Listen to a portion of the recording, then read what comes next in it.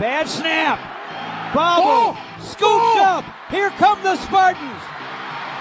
Touchdown, LSU. From WDBM East Lansing, you're listening to the Green and White Report, a production from Impact Sports. This is your source for sports news, debates, and more from Michigan State, Detroit, and the rest of the sports world.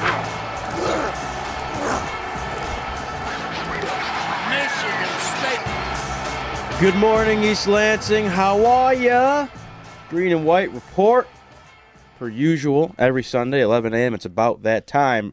Ryan Rabinowitz and Julian Mitchell here with you. Hikaru Kudo behind the glass. Good morning, Julian. Good morning. Good morning. I like that intro.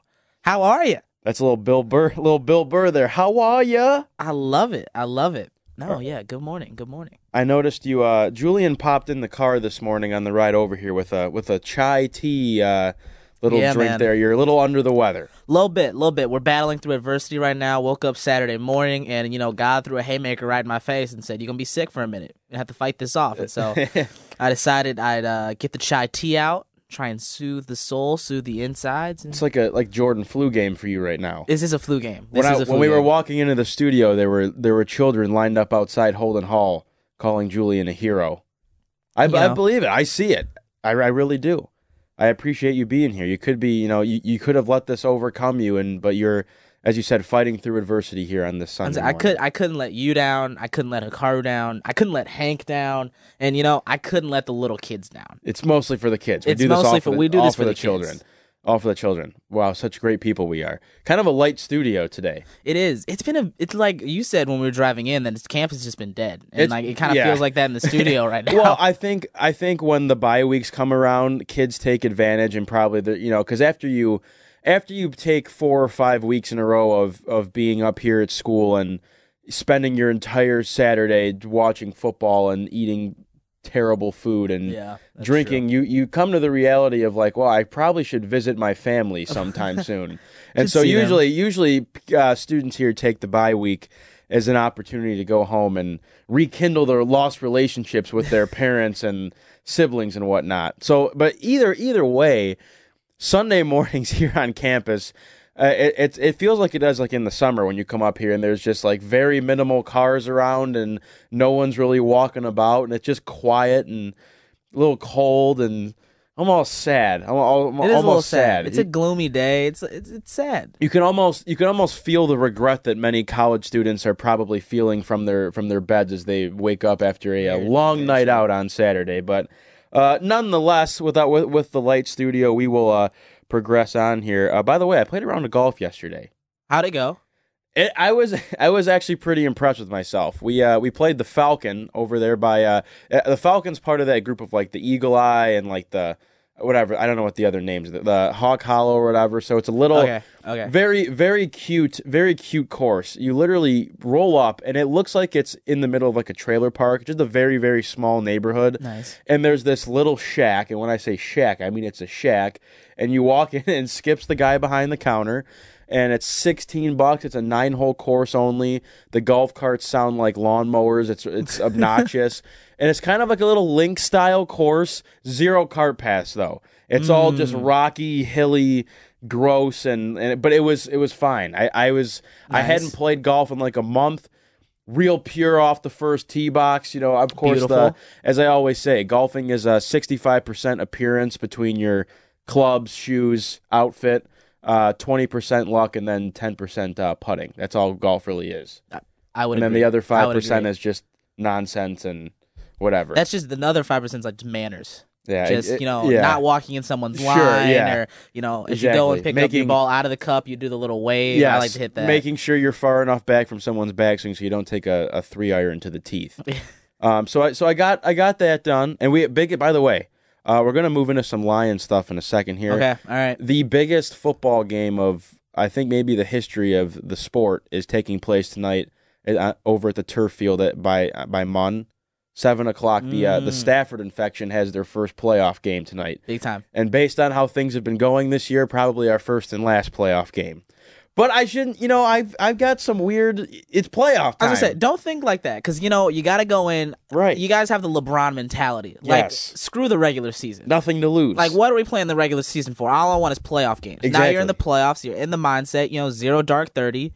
Exactly. Go after it. It's Get been a after heck it. of a ride. We're 0-4 to finish the year, and I will say we did default our last game thanks to Eric Bach being such a tremendous official and allowing us to do that because we didn't want to forfeit and lose our playoff eligibility. More importantly, I didn't want to lose my $25 deposit. That's a lot. Yeah, so I was like, guys, we need to get 4 guys here so we can forfeit the game with class and whatever, the default, whatever. So we're technically 0-3, and I think we're peaking at the right time. If you can peak with being 0-3, 0-4. You're peaking. It was a very tough start of the season too because I was the quarterback at first and then you lose your job and you have to move on and whatever. It's okay. You're I better made the suited call. for other positions. Okay, no one took you out. Well, I think people were getting irritated, but again, it's just same thing with Lewerke and Stafford. I always say it. It's not all the quarterbacks; it's the guys in the field. I'm not pointing blame.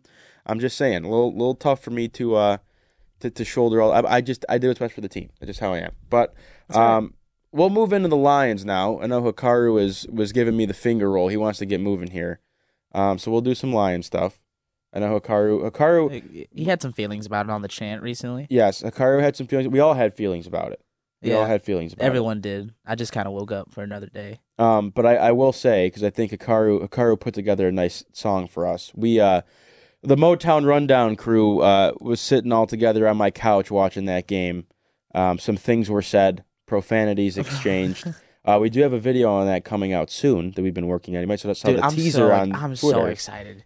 We just gotta sit down and edit. This is like a something. dang Marvel movie. Like I feel like I've been waiting for this, and the payoff is going to be tremendous. Are you more excited for this video or for Endgame? This video? Oh, really? 100. When I saw Trent, I noticed 2 things in the teaser that got me excited. It was Trent beginning to yell his profanities, and then you just sitting on the couch silently. I think a flag had been thrown out, and then you just stretch your feet out across the whole couch. And you're like, somebody just shoot me now. There's not much you can do. Your body goes limp in those moments. But I do want to touch on Lions a bit here because there is no Michigan State football on Saturday, maybe for the better. Michigan State football, honestly, yeah. Michigan State football also scoring as many points as they did last week. So that's good. Let's go. On the bye week. Let's go. They didn't get beat on the bye week, Big so that's time. nice. D'Antonio not on the hot seat anymore. Yeah, we will preview Penn State later in the show, but I figured we'd talk Lions just for the sake of. I think the heartbreak for me is somewhat over as far as we all know the officiating blunders and whatnot, and I'm kind of all Lionsed out because I did all my talking on the Motown Rundown on Wednesday when we recorded. But I do have a question to ask you because you're obviously not a Detroit guy, not necessarily a Lions fan per se, but you are around Detroit sports talk because it's just the product of your environment. Do you believe everyone? Do you see what we are feeling as fans when things like what happened on Monday? As far as the referees or just the Lions, never, for whatever reason, just never getting any calls and always on the wrong side of literally anything negative that can happen in a football game. Do you see it? I do. I definitely, when, I was first coming here and learning, pretty much the whole Lions fan base and all of what SOL means and just the heartbreak and ups and downs and emotional roller coaster you all go on as Lions fans, I was definitely, the Detroit versus everybody thing, I was like, okay. Sick.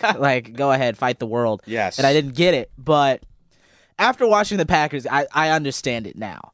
I don't know necessarily if I'm on the whole, the NFL, everyone's against Detroit. But I definitely think, those calls were egregious. And I feel like it has happened multiple times to the Lions in big primetime-like games, a lot of stuff on the line. It happens, and I don't think there's anything more you could say, but you all were robbed of that game. Thank you. It's funny, I was curious as to what your response would be, because I feel like there's some people that maybe don't believe, that are like, oh, these fans are just crazy and they're just the bad organization. And of course, you can never just blame officiating, but I think what was unique about Monday's game is like factually there are things that happened to where the game was given away to the Packers. Exactly. Point being, obviously the two big Trey Flowers penalties, and I use the term penalties very loosely, but the one stop with 10 minutes left in the fourth quarter, you get a stop on third down, and you're going to force a Green Bay punt, and all of a sudden they now have first down on a phantom call, and then they go and score a touchdown. So like there's your one thing. And then the biggest thing is obviously the second hands of the face penalty, again on Trey Flowers, who, mind you, as Trent Bailey likes to remind everyone when we talk about this, Trey Flowers has been in the NFL for 4 seasons. I think he's played, 60 games was the number. He has never once been flagged for illegal hands of the face. He got flagged twice for it in that game. So the second one, with 1 minute and 30 seconds left, the Lions get a stop on third down. You're now forcing what seems to be like a 48-yard field goal. So granted, let's admittedly here, Mason Crosby might make that field goal, and the Lions are still down by 1 point. But now you have 1 minute and 30 seconds to drive the field and score, but it was taken away from you. So it's just amazing. It's just like, of course, you know what I mean? It is wild. And it's I understand what you're saying about maybe it is a little bit too much to be going, it's conspiracy, it's the refs, everyone. Yeah, but I think it's definitely because like I'm not sitting in it. Yeah. Like, you all have to kind of sit and we care. Stew yeah. and care. Yeah. And so this is a question I have for you. Okay. Being the Lions fan, yes. and I mean, just specifically looking at this Packers game, can you be realistic in also saying the Lions should have been better in the red zone and should have already just won the game rather than obviously referees took it, officials did take it, yes, but can you look at the other side of the coin and also say, while the referees took that game from us, we also should have played better? If you're gonna make me look at that side of the coin, I will. Yes, obviously, and that was one of the big narratives that was popping up, especially in the world of the Detroit media. I was gonna say, is it someone who likes Valeni as well? That was Valeni's take, right? And that's, I was a little bit outspoken about that on Twitter because I just think credit. I love Mike Valeni, I really do. His kind of shtick is he likes to take the very cynical approach, especially with the Lions, because it's so easy to do because they've been bad for so long. But I just took it as, of course, the Lions had 5 field goals and a touchdown, which, you could make the case you got to get in the end zone, which I agree, you do. The first, they do the flea flicker first play of the game, which was beautiful to Kenny Golladay. You get all the way down to the red zone, and you get 3 points out of it, which is like, you know what, good start. It would have been great to have a touchdown, but whatever. There's a couple other instances, again, like there's a turnover on a muffed punt that could have resulted in 7. It didn't. Yep. So, yes, there are things that I look at and go, one of the bigger stories all year round has been you need to get more points out of the red zone. You need to start getting 7 more often. You can't settle for 5 field goals. But at the same time, when you're playing, I look at this as like this. You're playing the Packers, which is a division rival, a team that's had your number for years, and that's not really the narrative anymore. You're at Lambeau Field, a little cold, a little damp. It's Monday Night Football, and you're playing the best quarterback to ever play the game. So to only lose that game by 1, considering all things, I'm like, it is what it is. Like, a win's a win. That was supposed to be a win. I felt like the Lions. I was saying in the moment after they ended up losing the game, I almost felt like I was watching them lose after like the first quarter, that they were progressively losing quarters 2 through 4, which is just not the case. And that now that I take a step back, they actually played a pretty good game. But yes, there's always things you could look at. That's why I was mad at Valeni. I was like, you're saying these things like they could have played better. Well, like, yeah, I would have rather the Lions scored 78 points because they probably wouldn't have had to have been in a position like that. But they didn't, and that's just football. But yes, there were things in the game that I always look at pretty critically of, just like this chair, by the way, is every week. Yeah, just making every noise, week, man. Every week. But I digress. I digress. But yes, it was just frustrating because it's like you can only expect so much from the Lions, and I think it's just this weird narrative of like, do they stink and do you hate the Lions as a SOL, or like is somehow the team now magically good enough where you're mad that they didn't finish off the Chiefs and they didn't finish off the Packers? So I don't know, but we're on to Minnesota. That's how we ended the show, the Motown Rundown, when we record on Wednesday. We're on to Minnesota. What am I going to do? Exactly. And like it definitely sucks, but the Lions are a good team. And that's Thank just you. factual. They are a good team, and that's a I'm fact. glad you said that twice. Thank you. I hope everyone's listening to that. Everyone here, the Lions, the Detroit Football Lions, Yes, are a good team. it's just the narrative for so long has been that they are terrible. So now I think that's one thing, and we were saying it when we did our show before the Packers game, was the Lions have a legitimate chance here to make people notice because the Arizona game was whatever. They tie the game like it looked bad. They looked great for 2-3 quarters, then it all kind of fell apart. It is what it is. You pick up your couple of wins there. You lose the Chiefs, but you play the Chiefs to their best game that they've had to play all year. And whatever people saying that they gave them the blueprint now on how to beat the Chiefs. Yep. And then you do the same thing to the Packers. You play them pretty well. So we were saying a win against the Packers really makes people notice. And I think now people notice the Lions and they hear the Lions' frustrations, but also see the Lions as a good team, as you said, and maybe in a different way than you would have liked. You would have liked to have seen an actual win, but whatever. I'm glad you said that. And I think that's what it is. I think, losing that game not only showed people that the Lions are a good team, but, I think you all got the spotlight because they were just bad calls. Yes. And I think that's just through and through. They were bad calls. It was horrible officiating on a Monday night primetime game. You got the best referee crew out there. Calls have to be better. And that it just is what it is. But it's on to the next one. The Lions are good. The offense looks good. They're taking shots. They're aggressive. I think this is a different team than you've seen the Lions be before. And that's the one thing that you're kind of waiting to make sure is a concrete thing. Like you have to show it against Minnesota today, because at this point now you really can't afford to lose many more games. Not that they have 2 losses, so saying that is a little bit ridiculous. But division wise, you got to beat the Vikings. And I like Kirk Cousins. He's a Sparty, but doesn't scare me. Doesn't scare me walking. This might be the game. I definitely think you look at the Chiefs and you look at the Packers, and obviously the Packers doesn't go their way, not because of how they played, but I felt like the Lions have needed that just statement win for themselves to show this is a different Lions team, and you would think maybe the Packers is that win, but maybe it's the Vikings. Maybe they just respond from all the bad officiating. Right.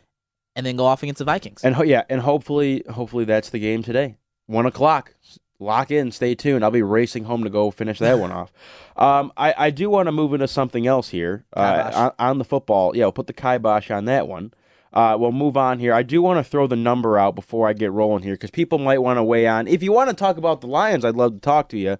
But we're going to talk about some of the Michigan State football, the transfer situation here.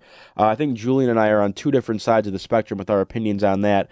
To call the show, 517-432-3893 is the phone number, or text us at 517-884-8989. You can tweet us as well at WDBM Sports using the hashtag GW Report. Okay.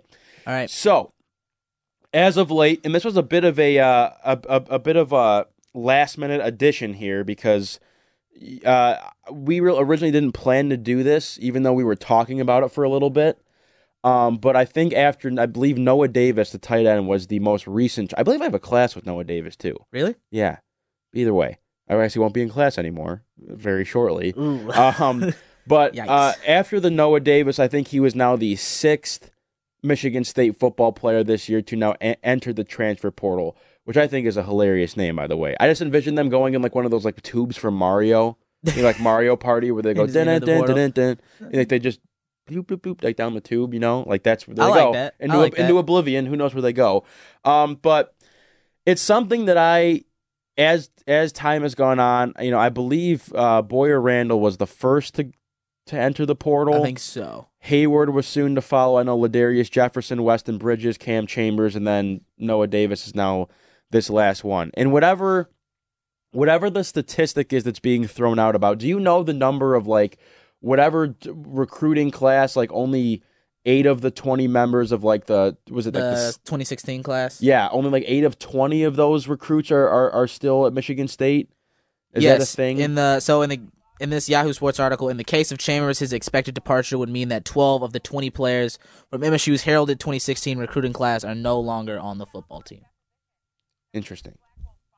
Is that you? Your little laptop's going there? That was Yahoo Sports. That happens. That happens to me all. That happens during the Motown Rundown. That's for just me too. unfortunate. Don't autoplay your videos. I don't want to watch that nonsense. But that statistic is interesting, and I don't know. And I think part of this conversation that we have to have is, does some of that fall on D'Antonio? But I look at this like this. Obviously, Boyer Randall's your first guy that transfers, a guy that was actually getting some decent playing time. Obviously, the linebacking core at Michigan State right now is pretty solid. With you have Bocce, Simmons, I believe his last name, right? Antoine Simmons. I haven't watched the team in a week, so I'm now freaking out. But your linebacking core is pretty solid and set in stone there. So that's one that you maybe look at and go, okay, just the guy that's trying to get another chance. I thought he was actually a pretty solid piece to rotate in there, so that one kind of hurt. Then you see Connor Hayward, and you're like, okay, obviously Elijah Collins has picked up the load here. I think people would agree that he's probably the more productive back than Hayward. We were waiting for Hayward to show you something. He never really did. Then you see Ladarius Jefferson go, and you're like, oh, man, like that's a guy that legitimately gets carries. And, now you're starting that depth chart at running back starting to shrink. And then Weston Bridges goes, Cam Chambers goes, and now Noah Davis. And to me, I look at it like this, and this is the reason why I want to talk. I love Michigan State. I love Michigan State football, obviously, and I'm just saying that as a kid who goes to school here, regardless of what my position is, to be unbiased on this radio show, which I try to be the best I can. Obviously, I'm not a collegiate athlete. Wish I was. Didn't work out. But I look at it like this, and this goes beyond football and beyond sports and to any part of life. When you commit to go to Michigan State, if you're these guys, and I want to preface it by saying I don't want to take anything away from the character of these kids. I, to a certain extent, understand you got to do what's best for yourself. You want to get playing time. You want to, get exposures to, if the NFL is that next step for you, you think you can do it. I'm not going to comment on and be one of those guys of like, oh, well, I don't think player X had any chance of going to the NFL, so what's the point of doing this? I get it. But when you sign that paper to come to Michigan State, your coach and Coach D'Antonio in this program is saying, we are committing to you. We want you to play here, whether you're going to be a starter or a reserve, or you're going to spend 4 years here and never play. We want you to know this is what you're, and I'm sure those conversations happen as far as the expectation. We want you to play here at our school. We're gonna allow you to go to school for free. You're gonna get meals paid for. We're gonna give you transportation to the games. You're gonna be getting all this sweet gear, and you're gonna get to come out of here with a degree, hopefully, if that's what's in line for you, and from Michigan State University, and you can say that you played college football. Tremendous. They're committing to you. When you sign that paper as an athlete, you're making the commitment to the school. Like, you're going to provide this opportunity for me. I'm going to be here and do this with you. I'm in it with you. So when I see these guys transfer, part of me just feels like it's just kind of disrespectful. And I don't know if it's a larger commentary, and I hate to be old guy in the chair here, of like just this larger commentary of just the way that, like kids or people are wired these days. Everything's so just like, there's no commitment to anything, and everything's so, just fleeting and whatever, whether it be relationships with people or not, or football teams. It's just kind of irritating to me. It's like you guys really, like, you don't, like, why don't you man up and go fight for a position? That's maybe the competitor in me, and just how I was as an athlete. And it's like when I coach my kids now, that I do, fight for your spot. Like, you're not getting playing time, Cam Chambers. Like, maybe step up. I don't think that anything's going on as far as like him being, I don't know what's going on behind the scene. I mean, there's deeper issues there, but I'm looking at that like, isn't there a certain point where you got to go, man up, you committed to be here, go earn your jersey. That's the thing. And if you're going to quit and be a baby and go, oh, I'm not getting playing time, I'm out of here, like, it just looks bad to me. I have a very different belief. I stand on the side of, kind of like you said, you do what's best for yourself in this situation. And just beginning with, the commitments. I don't believe it is a true commitment. Because I definitely, from my point of view and from what I understand, I feel like every time a coach or recruiter walks and speaks to a recruit, they do everything they can to make them feel like they're the only one they want and the one they're talking to, when that's just not true. And I think a lot of people get caught in the fact that they're like, oh, they want me. They're going to start me. I'm committing for 4 years of great moments, great memories, playing for the football team. I get to wear my jersey. When honestly, you're just another cog in the machine. Sure. Like, let's just be honest. And college athletics is what it is. It's basically a bunch of players making money for a few people. They don't get it. I mean, I personally do not feel like it's not high school ball or, lower level ball anymore. You're not necessarily, it's not 100% now playing for the fun of the game. This is a business. And if it's a business, then I firmly believe that players have the right, if they're not getting the playing time they want, if they're not feeling how they think they deserve to be felt, and they want to go somewhere else, then why not? Like, if you're just going to be a number 3 or a number 4 running back and you're just going to be a practice guy who's like, oh, we really love having, he isn't, the player I'm talking about, but we love having Ladarius on the team. Yeah. Because he's really great and he challenges Elijah Collins. He makes him a better back. That's not why I came to Michigan State. I came because you told me that I was going to get playing time. I came because you told me that I was going to be able to wear this jersey on my back and have my mom see me in the stands. But that's not true. Okay. I hear you. It's tough because we're not in their shoes, right? Like exactly. And so you don't know what the deeper issues are there. If maybe it is like an internal thing of just not getting along with coaching staff or whatever. But it is, and I don't want to be the guy to sit here and tell people like how to feel or like you're condemned to because I think now as we've progressed through the years, you kind of see like the players almost pushing back and like taking what's theirs. That's why you see, I feel like maybe 30 years ago, obviously we would have no idea, but you probably didn't see like the contract holdouts and the guys not reporting to camp or like your Melvin Gordons who like, I'm not going to play till I get paid because, we talk about this in my sports business management class of the ownership. And obviously now we're talking professional level. Owners look at players as depreciable assets. In the sense of like, the value of these players is not in the player, it's in the contract and the money behind it. So I definitely understand what you're saying as far as, that thought process of if you're not getting the opportunity you think you deserve, you got to put yourself in the best position to succeed. Exactly. I think where my pushback is a bit of I'm just, again, like I said, I'd like to see these guys stick around here, make the program better and deeper, and push guys for their spot and maybe go earn the jersey. But I think that the bigger issue here or the bigger conversation is to think like, is it a D'Antonio problem? Or are you looking at this and thinking like, wow, you've had 6 guys transfer in the last week or two. Yeah. And whatever your stat was about, only 8 of the 20 guys are still here from that recruiting class. Is there a deeper issue at Michigan State or with D'Antonio, or is it just the sign of the times? I mean, this transfer portal thing is a newer ordeal, and there's much more leeway now.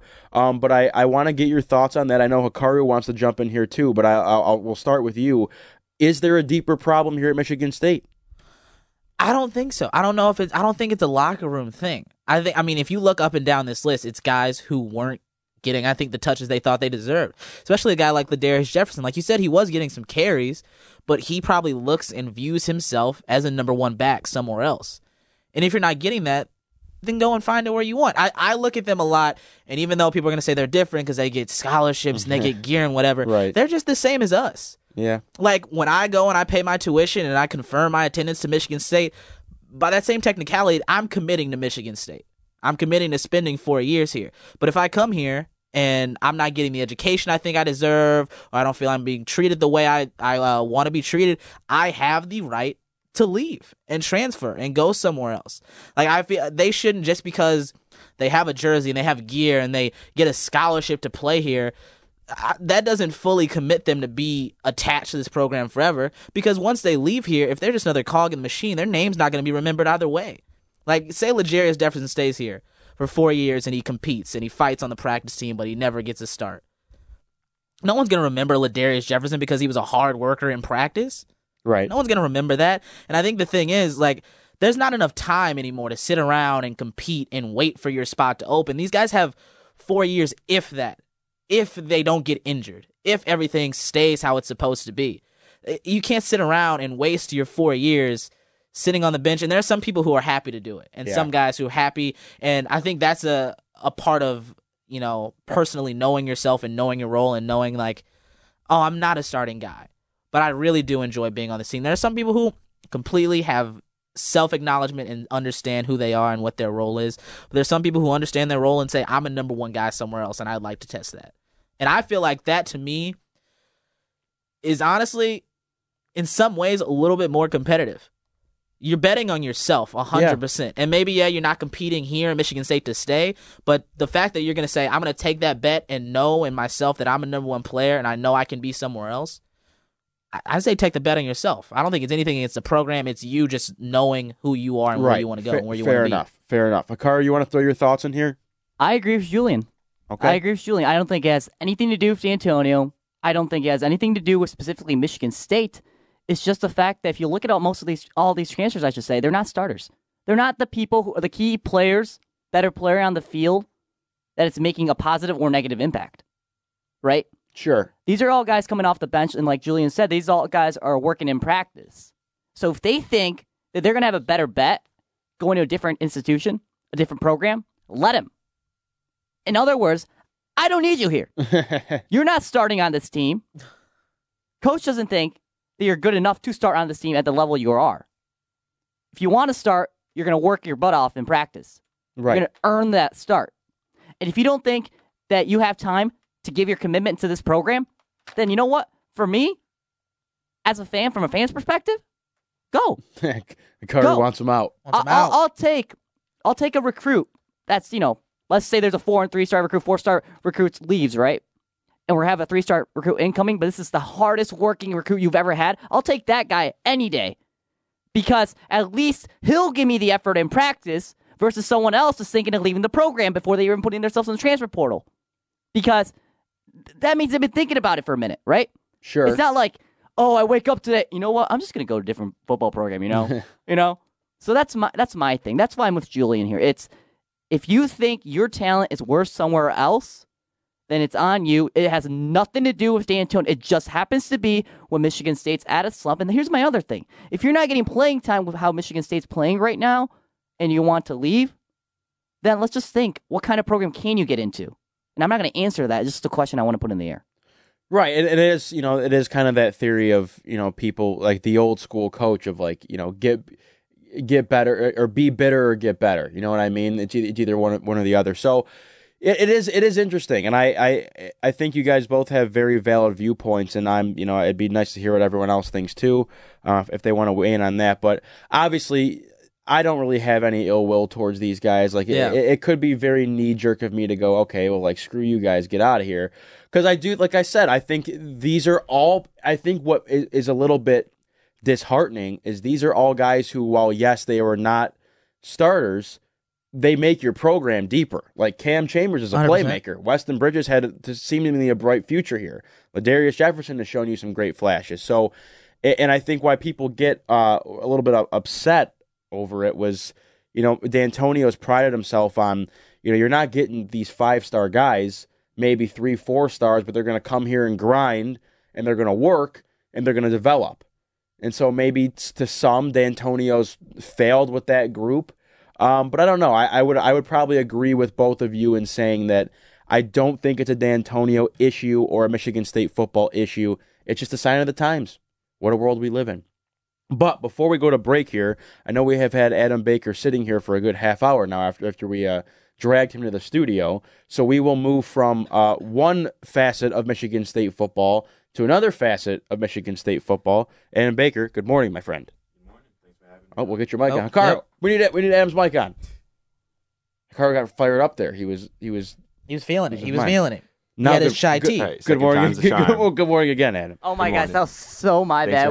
Henry and I are working back here, so it's okay. Sorry. Get some coffee in you. Our Michigan State men's soccer expert, Adam Baker. Saturday's win against Ohio State. Big one, Adam. I like to see it because not a tremendous year for the Spartans on the soccer field. What are your thoughts on Saturday's win against Ohio State? I think it's huge for the team to finally get that first home win. Right. You never want to have home struggles. It's all about defending your home field. So for them to get it now, it's it's a good time to get it because like Michigan State has always felt better than their record projects. Mhm. They're 3-7-3 now, but I think it can be a big momentum boost heading into the back end of the conference where they're going to have some tough games. So to get this win now and a pretty comfortable one too is going to be good for the team. Yeah, and I felt like throughout this year we've consistently been talking about the holes this team has, particularly with scoring and not finishing off goals, and they put up 3 against Ohio State. I want to ask you, looking at this season, 13 games in, have you seen improvements, and is there anything now? I mean, 3-7-3 doesn't look like it'll be a huge postseason berth, but is there anything you can say that will show signs of a future being bright for the Spartans, particularly next year? Yeah, well, the conference record isn't bad. The 3-1-2, I believe. No, 3-1-1, I believe now. Mm-hmm. So I mean, that's a good sign. The offense has gotten better. Obviously, Baroni's been out he's only played 45 minutes all season, and coach was talking at practice like you just can't replace him. You just have to kind of make way with what you have. So yesterday, to see Michael Miller be involved in all 3 goals, get a goal off a set piece, Connor George get his first goal of the season as a freshman, so his first collegiate goal. It was good to see. And I do see improvements with the team. I think Farai Mutatu's really came into the season. He was a little more impatient with himself earlier, but now he's been involved heavily with the offense. He scored again yesterday. Johnny Ferry's really coming along as a freshman, and Connor George as well. So there has been positive signs with the offense. And heading in, they have 2 more in-state games to end the season. So I think, yeah, the offense is really coming along at a crucial time. Do you feel like the recent successes have been more so of just like look, it takes time for guys to gel and mesh and the chemistry to build, or is it more of an X's and O's things that maybe Rensing had to figure out through a couple games here? I don't want to say it was like an X's and O's thing because like tactically, like you had to play some players in different positions due to all the injuries. Sure. Like you had Woodruff, who's now playing defensive mid, was playing center back while Nielsen was out. So to be able to move him back up there helps the teams. Like the back line's been able to find their way. Offensively, I think there was a lot of with all the freshmen, trying different front lines, seeing who meshes, seeing who can play together. So that does take time. And I think, yeah, the team's starting to come into it, which it was always going to take a while for so many freshmen when you had 2 seniors lining up to get there last year. And so, Adam, I think you look at it, 4 games left this season before Big Ten tournament stuff starts up. If you're Coach Rensing and the team, obviously you've been in practices, sat and listened to Coach Rensing speak about it, what would you like to see by the end of this season? Well, I definitely think you really want to win that Oakland and Michigan game because talking to him before the Western game, I think a month ago now, the first goal is to be the best team in the state. And they didn't get the Western game, so to get these 2 would be a great way to end. And, of course, Michigan's just a big rivalry game. And I think what you want to see going into the Big Ten tournament is really not to give up goals on set pieces. They gave up the equalizer against Indiana on a set piece from half. They gave up the opening goal yesterday to Ohio State on a corner kick. And when you're not having your way offensively, the last thing you need to do is put yourself in a hole from a set piece opportunity. So as Adam mentioned, 4 games left to play here. They will take on Oakland at Oakland, the Golden Grizzlies, on October 22nd. That's a Tuesday at 7 p.m. Big Ten tournament starting in November. So, Adam, we will have you on very soon to talk some more Michigan State soccer. Thank you for your time. Enjoy your Sunday, my friend. Thank you. Thank you for having me. All right. We're going to go to a quick break here. Well, we've been talking for a while. We have been. Crazy. I've been battling. Shout out that chai tea. Yes, good. Is there any caffeine in that? Like you got a little extra juice to you or whatever? I think there might be a little. Honestly, I don't know, man. I walked over there and they had some orange peel stuff, and I was like, I'll try this that, right? chai with the cinnamon. That orange peel was gross. All right, we'll get the chai and you so keep we got moving. the chai. A lot more to do on the show here, folks. We're going to have Michigan State volleyball with our producer, Hikaru Kudo, on the other side of this break. We also have Michigan State basketball to talk about. Let's get go. Excited. The Sparty Awards later in the show around noon. Michigan State football, because they do play a game next week against Penn State. We have some Major League Baseball playoff talk, and of course we'll finish with the picks. Stay right here, folks. This is the Green and White Report. Impact 89 FM. Bringing you sports updates this Sunday and every Sunday. This is the Impact Sports Update.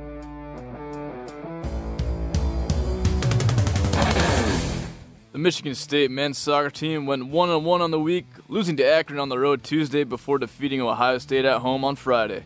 The Spartans had 3 different goal scorers in their 3-1 victory, with junior midfielder Micah Miller assisting on all 3 goals. Their record now improves to 3-7-3, and they will travel to play Oakland on Tuesday. MSU Volleyball won both of their matches this week, defeating Iowa on the road in 5 sets on Sunday before sweeping Rutgers at home on Friday. The Spartans are now 13-4 in the season as they prepare to host number 8 ranked Penn State this afternoon. Catch the match at 2 p.m. on ESPN. The Michigan State women's soccer team fell to their division rival on Friday night, losing 3-2 to the Michigan Wolverines. The loss drops the Spartans to 8-7-1 in the season as they will now host Maryland on Thursday night. First kick set for 7 p.m. on BTN+. I'm Henry Menegos with your Impact Sports Update. For more, visit impact89fm.org/sports.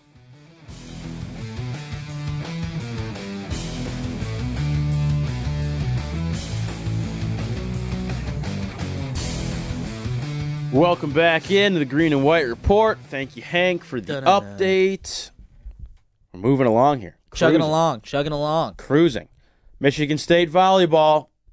The only man that can give us all of our volleyball needs, Mr. Hikaru Kudo, on the mic. Welcome back. What's up? Welcome back. All right. Michigan State volleyball started off season pretty hot. I did. Then Hikaru had his little rant there. He got on a soapbox. He wasn't happy with the service errors, and apparently they've been losing some games. So now after dropping 2 in a row, they pick up 2 games, including Friday's game against Rutgers, sweeping the Scarlet Knights 3-0 in sets. I don't know if nil's a volleyball term, if it transfers over. Nil's respectable. I'll take it. Okay. Anyway, your thoughts on Friday's matchup with Rutgers? I mean, it was exactly what Michigan State had to do. Good. I was a very happy boy that day. I had to do some court crew duty for MSU. Oh yeah, men's how'd that club go? volleyball. How'd that go? I got to sweep the court, do my little dance and Nice. Okay. I see you bump it moving up. those shoulders. Go ahead, Kurt. Move those Go Working off. it shoulders. out. Go off, King. and I also had an opportunity to get a perspective of the game that I don't get every day. I got to roll balls and make sure the girls had to go sweep some wet spots on the court. So it was pretty fun. But I mean, when it comes to the game, they executed exactly what they had to do. Jamie Cox had 11 digs for the day, which is good for her. Emma Monks, who played her first Big Ten. She's a true freshman. She played her first Big Ten game against Nebraska, ranked Nebraska. And then this was her second Big Ten game she played. She came in the third set and had 3 kills and 3 blocks, including a solo stuff in 1 set. That's a pretty good number to have. Bianca Kibengili came in. She had a couple kills for herself. But, I mean, this game was exactly how it had to be. Meredith Norris led the team, as she has been doing all season long, 11 kills and an ace under her belt. Karnowski had 7 kills. I mean, when you look at the numbers, when you look at the court, it was exactly how Michigan State had to execute. They went well with it. They played the game that they had to do, and it was a sweep. I expected a sweep. We were out of there by 8:30. Nice. And we talked about it last time you came on the show and talked volleyball. You were very heated. You had a lot of points to make. Obviously, the big one was the service errors. And now they dropped 2 in a row. I think that was 2 in a row after your proclamation. Looking at it now, picking up 2, look to be a little bit better. Do you still feel the same way about the service errors and the fact that this team, while still very good, all of the errors and the games they lose come from them not being able to clean up their errors? Are they still at that point, or have they begun to clean all those up? They're cleaning up pretty well. And I think you have to give credit when they started Big Ten play. Okay. They played against Penn State. They were ranked 4th or 5th at the time, I believe, in their Big Ten opener in Happy Valley, and that was a sweep. They should have taken the first set, and it was because of service errors. It was a service error that killed that set for Michigan State. I think that was a little bit of an eye-opener for the Spartans, realizing that, hey, we have the talent to do this. They have the talent to win. They have the talent to be competitive in the Big Ten. They're right smack dab in the middle of the conference standings. All right? So, in order for them to do well, it's just limit your mistakes. And if you make a mistake, shun it off, take it off. It's okay. Everyone makes mistakes. Even the best team in the nation makes errors. It's okay. Just recover from it. Make sure they can go. There was only one time, I think the Rutgers went on a mini rally in the second set. But that was the only time I was worried. It was like 4 or 5 set. And then Kathy George immediately called a timeout. They got a point right after the timeout. And then it was back to normal Michigan State activity. So I think this team is looking much better right now. And, of course, going into this Penn State game, I think this is going to be a competitive game we're looking at today. So that Rutgers game kicks off a 4-game homestand, and you mentioned playing Penn State today. Do you see the potential for a little bit of a win streak to build here? Yes. Call me crazy, but I think Michigan State could potentially beat number 8th ranked Penn State today at home. And here, let me lay it out for you. Lay it out. Number one, I think it's very important that you're in Jenison. Mm-hmm. Okay? It's very important you're in Jenison because they feed off that energy. An example of this every year is JM Jenison when they play against Michigan. Every year they will feed off that energy that they have in JM. I think it's going to be the same thing. I think Spartan Faithful, it's going to turn out. That's number one. Number two, you're on a little bit of a positive streak. Not only did you sweep Rutgers as you expected, but Jamie Cox going into the Rutgers game just got her 1,000th stig in her career. She's feeling confident back in the libero position. Great defender. Number three, Meredith Norris has been the most consistent outside hitter on your team all season long. Double-digit kills for nearly every match she's played in, which is based every match this season. So as long as Meredith Norris keeps killing it, that's one tool that, yes, you had in the first match, but you still have in this match. And now that Alyssa Kronowski's been playing a little bit better, and your middle blockers, especially Nia Gross and Rebecca Puljan, really stepped it up front. Michigan State leads the Big Ten Conference right now in blocks in 2.81 blocks right now versus Penn State was like 2.4, I believe. Blocks is going to be huge. They're going to have to outblock Penn State. They got outblocked 9-6 the first time around. They're going to have to outblock Penn State. But if everything clicks together, I'm not saying sweep isn't realistic. A 4-set isn't realistic. But a 5-set win, I think it's realistic. And in addition, you have Emma Monks that's been playing pretty well, that Kathy George is not scared to throw in when you're up by 2 sets, and she can deliver for you. She got, like I said, 3 blocks and 3 kills in the first set of the Rutgers game. Granted, it's Rutgers, but she can still do phenomenal things at the net for you. Bianca Kibengili can get really hard off. Lauren Schwartz had a great game against Rutgers. And like I said, Kronowski was still playing well herself. And this entire team is kind of shaping itself together. Elena Shklar is comfortable, very comfortable setting now. And as like a little bit of cherry on top, Audrey Alford is finally figuring out what sets the girls like, because obviously you got to adjust into it. And she's figured this out the past handful of matches. So now you have 2 setters you can depend on. You're playing a 6-2 instead of a 5-1 last season. And it's now your Big Ten opener, and you're home on a Sunday on 2 p.m. on primetime on ESPN. This is the game to give the upset out, and this is the game they can do it at. They just have to have the perfect game. They have to have that perfect game. All right, Hagar, number 8 ranked Penn State. I believe they're number 4 in the Big Ten. Correct. Coming that way, part of the 4-game homestand, also a part of the homestand. Obviously, we don't want to get too far ahead, but is number 1 Wisconsin in the Big Ten Conference. You say Michigan State can beat Penn State. Can they beat Wisconsin? And do you see this Michigan State volleyball team as part of the cream of the crop of the Big Ten? Michigan State, here's what they say in Michigan Big Ten. It's a long-term saying. It's a dogfight. Every match is a dogfight, okay? It doesn't matter if you're ranked in the nation. It doesn't matter if you're on the top of the conference. You come out there and you play your heart out there, and it'll be the most competitive game you're going to see for that day, like period, of volleyball, or that week, or whatever you want to mention it. If they can beat Penn State, or at least give a competitive game against the Nittany Lions, Wisconsin's realistic to me.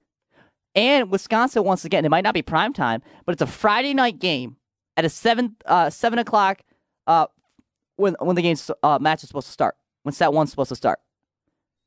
It's a nice addition time, right?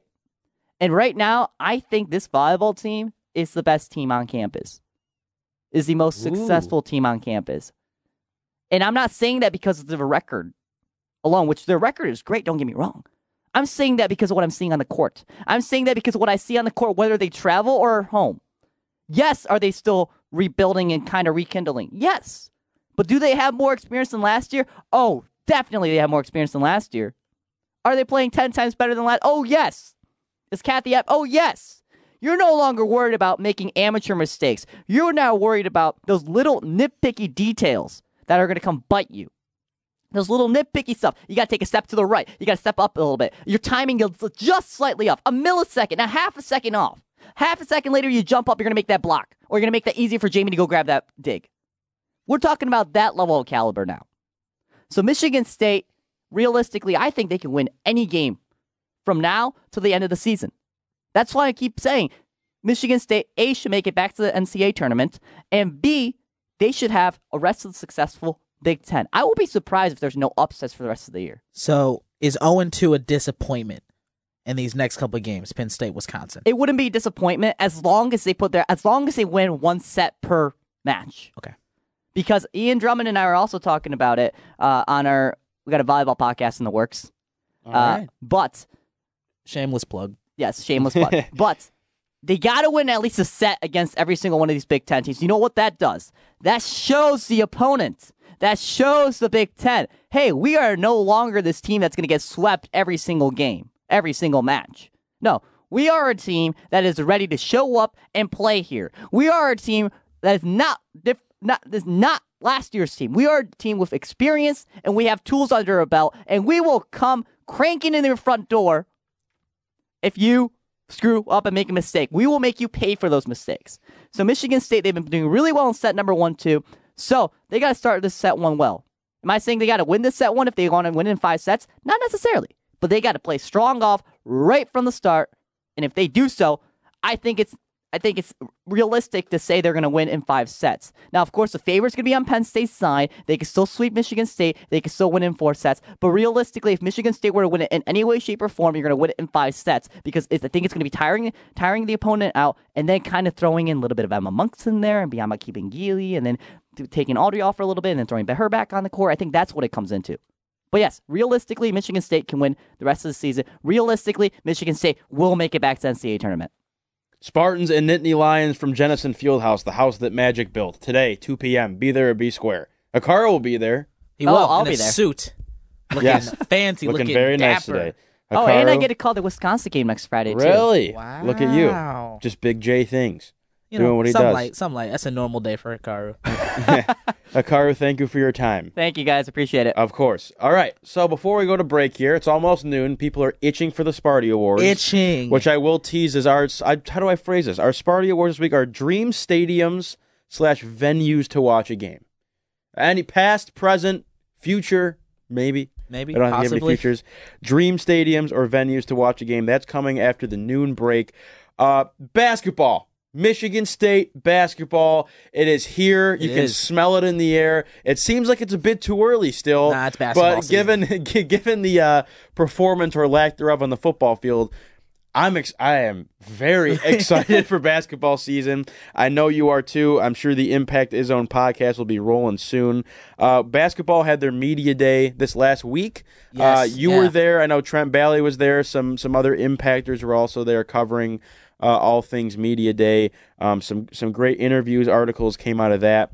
So I guess I'll throw a couple rapid fire questions at you. First of all. Yep. As I told you in the car on the way over here, I had a couple issues that I want to talk about, and maybe this is feeble of me to be getting worked up over Twitter and Michigan State Twitter and Michigan State basketball Twitter, but You're just the old man in the chair today. I know I hate it. I hate what I've become. Michigan State and Gonzaga had a closed door scrimmage as they did last year, and It was FBI guarded, and there were drones flying over top, and everyone, even though it's a completely secret thing, everyone has a source. Yes, everyone knew about it and knows how many points Cassius scored and whatnot. I don't really want to get into the specifics because it is meaningless to me, but it's just that as my point that I want to bring up.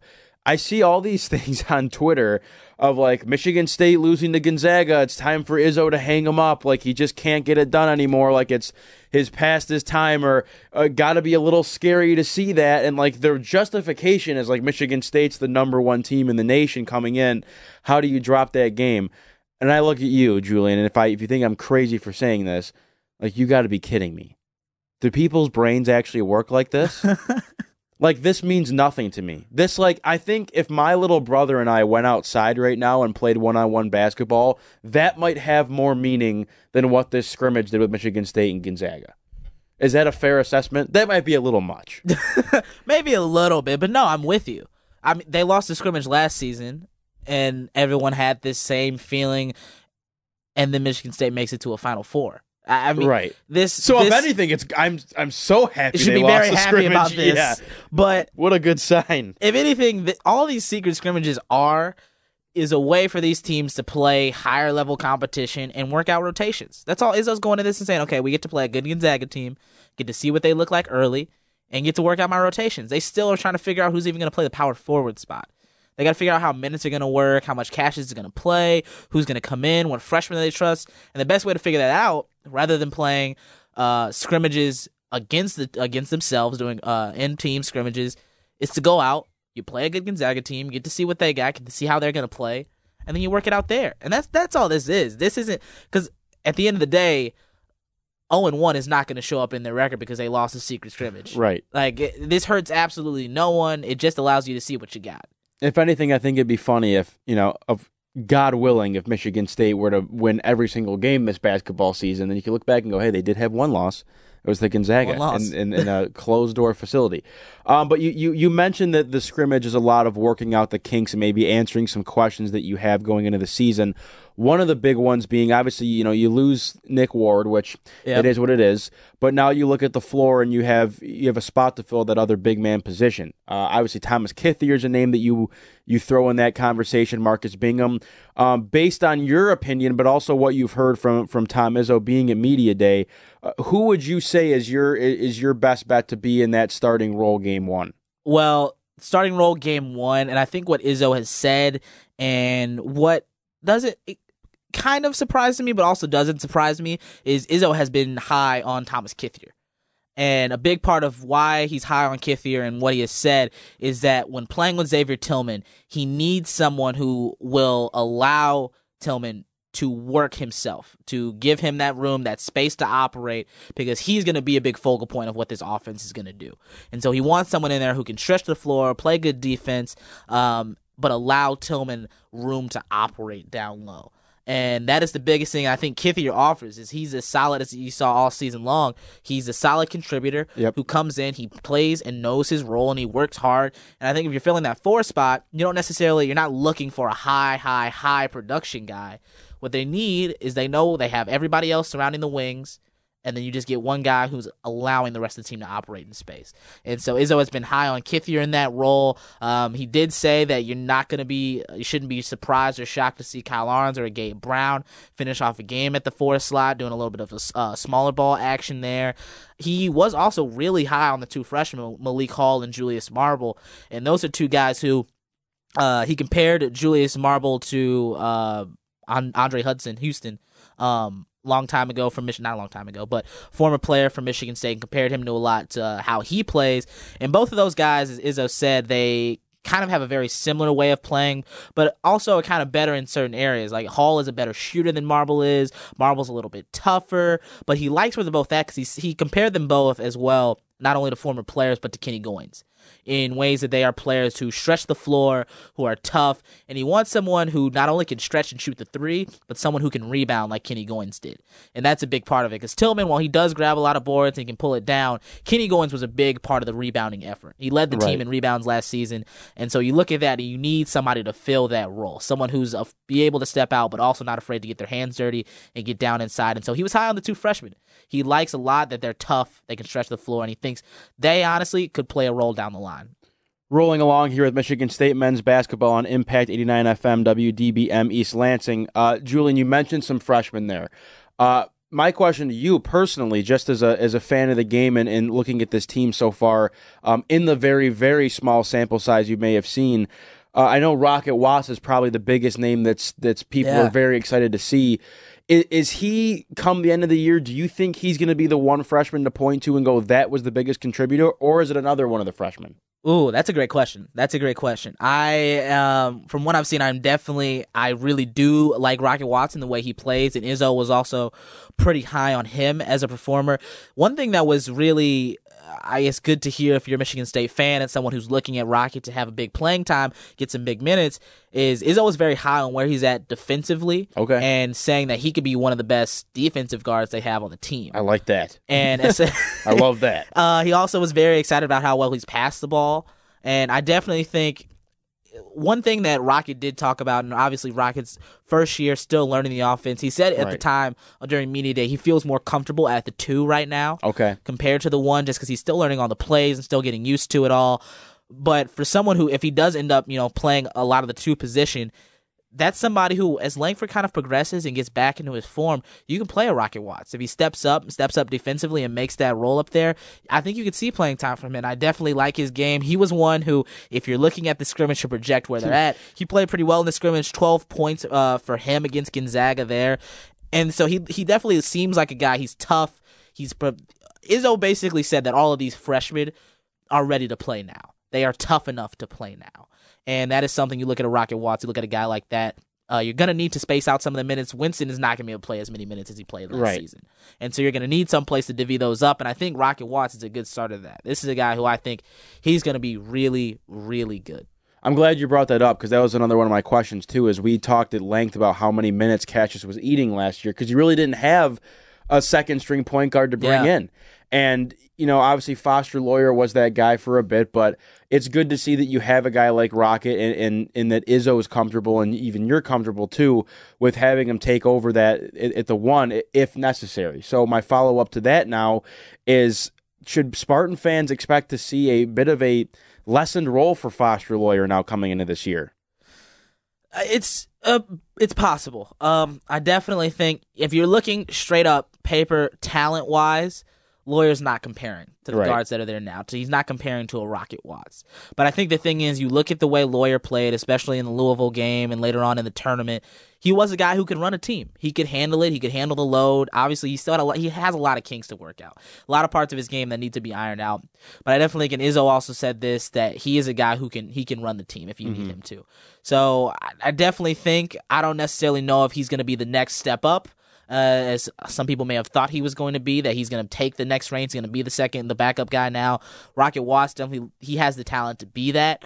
The thing is, Lawyer has the experience, and I haven't been able to go around and watch a practice yet to see how he looks, but you would think another year under his belt practicing, he said he's gotten bigger a little bit and filled out, that this would be a time for Lawyer to step up and just be able to be somebody who can lead a team and can work it without Winston.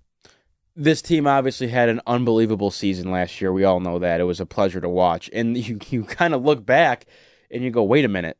This team didn't have Josh Langford pretty much all year long.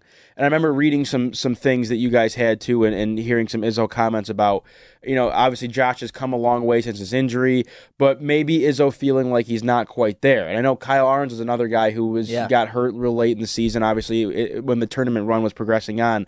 Where do you see how those guys, obviously I think Langford's someone that you expect to probably start at the 2 to start the year, but I mean, how big of a role, not just basketball-wise, but leadership-wise, do you expect those 2 guys to play this year? I think those 2 guys are going to be big leaders for this team. And one thing talking to them at Media Day was talking to Kyle Ahrens, and obviously he's beginning a new chapter in his life, got married, so big congratulations to him. But he took a very big role with Rocket Watts, and that was something that he talked about at Media Day, and that he's kind of worked with Rocket on the speed of the game and being one of the, Izzo talks about that Kyle Ahrens is one of the best athletes on this team. Still remains to be seen for me. I'm just kidding. But no, but he's definitely taken that role upon himself to talk to Rocket and about being, such a quick, such a feisty, such an athletic guard and how to work through that. And I definitely think Ahrens has done that a lot. A lot of guys, and it's something that's off the floor, but Langford is, if you speak to him, he's a guy who is very in tune with his faith and himself. And I definitely think talking with a freshman like Malik Hall, that has been something that has been a big force and a big unifying force between the team, is a guy like Langford who off the court is very good at connecting with people. And it seems like he's already gone out of his way to build these relationships with guys like Malik Hall and stuff surrounding their faith. And I think that's something that you look at this team and you look at where they're going to have to be down the line. This is going to be, looking at it now, probably one of the most unified groups you're going to get. I think this team up and down this roster, I think this is a great locker room to be in. And if you're going into a season with high expectations, you're the number one team, it doesn't get any better than having a number one team that's really, really good in the locker room. Absolutely. Michigan State basketball is set to kick off in just over a week against Albion. The Winston brothers all on the same court. That's got to be pretty cool. That's going to be a really, really good matchup. I mean, you're probably going to get a story out of that. Yeah. That's going to be, everyone's going to have a story out of Absolutely. But we will definitely touch on Michigan State basketball to an increasingly, maybe obnoxious amount. As the weeks come on. But, of course, Julian Mitchell, the Impact Izzone master. We will. Master, wow. I'll tell you what, man. Talk at Michigan State basketball, it hits different. It just hits different. It does. We're not, sad and depressed and angry. Yeah. You don't have to be angry anymore. Exactly. I'm excited for this season. We're going to go to a quick break, folks. We do have the Sparty Awards to get to. I will throw the number out one more time if you want to weigh in on anything that we've talked about so far on the show. 517-432-3893 is the number, or text us at 517-884-8989, or join the conversation on the Twitter at WDBM Sports, hashtag GW Report. We'll be right back, folks. WDBM, East Lansing, The Impact. Bringing you sports updates this Sunday and every Sunday. This is the Impact Sports Update.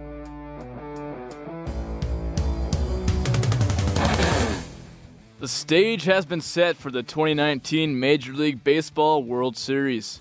The Houston Astros enter from the American League after winning their series 4-2 against the Yankees, while the Washington Nationals enter from the National League after sweeping the Cardinals. The first game of the series is set to begin on Tuesday night, with first pitch at 8 p.m. on Fox. The Detroit Lions suffered a controversial loss to their division rival Green Bay Packers Monday night, falling 23-22. The loss drops the Lions to 2-2-1 on the season, as they will take on another division rival in the Minnesota Vikings later this afternoon. Kickoff set for 1 p.m. on Fox. The Detroit Pistons wrapped up preseason play Wednesday night after defeating the Hornets 116-110. The Pistons finished the preseason with a 3-2 record, as they now look to open up regular season play against the Pacers Wednesday night. Tip-off set for 7 p.m. on Fox Sports Detroit. I'm Henry Menegos with your Impact Sports Update. For more, visit impact89fm.org/sports.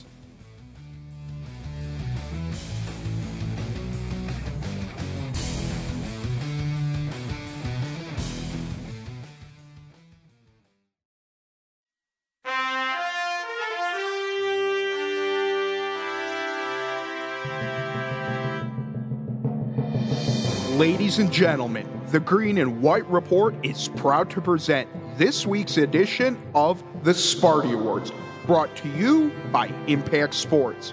Now, here are your hosts, Ryan Rabinowitz and Julian Mitchell. Thank you very much. Thank you. What a pleasure it is to be here again with you. The Sparty Awards. That will never get old, by the way. That's so good, man. One of the best things that's ever God. been created for us here. That's awesome. It just goes to show that you and I do next to nothing, and everyone else behind the scenes is way more important to the show that we are. That's no doubt in my mind. Oh, shut up. There's no show without you guys. Come on. Oh, you're too kind. You could definitely run this show. Thank you. Oh, no. Everyone's still standing. Oh, no. Please sit. Thank you very much. Please sit down. Okay. Thank you.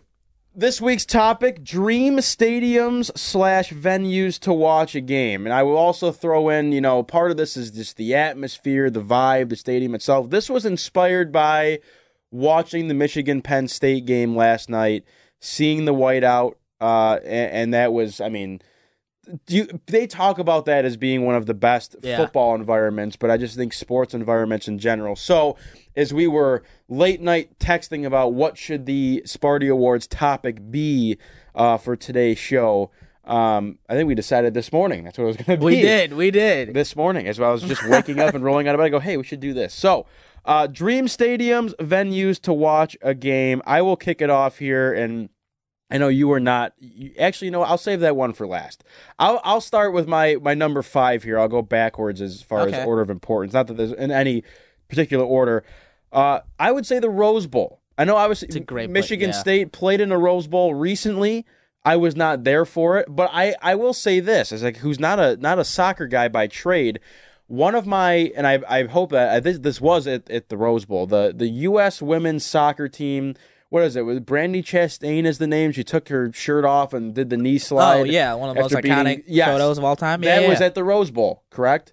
I believe Yes, so. had to have been. Yeah, I'm gonna fact 100%. check. But 100%. I'm behind you. Wait, maybe it wasn't. Was it not at the Rose Bowl? Maybe it was at the Meadowlands.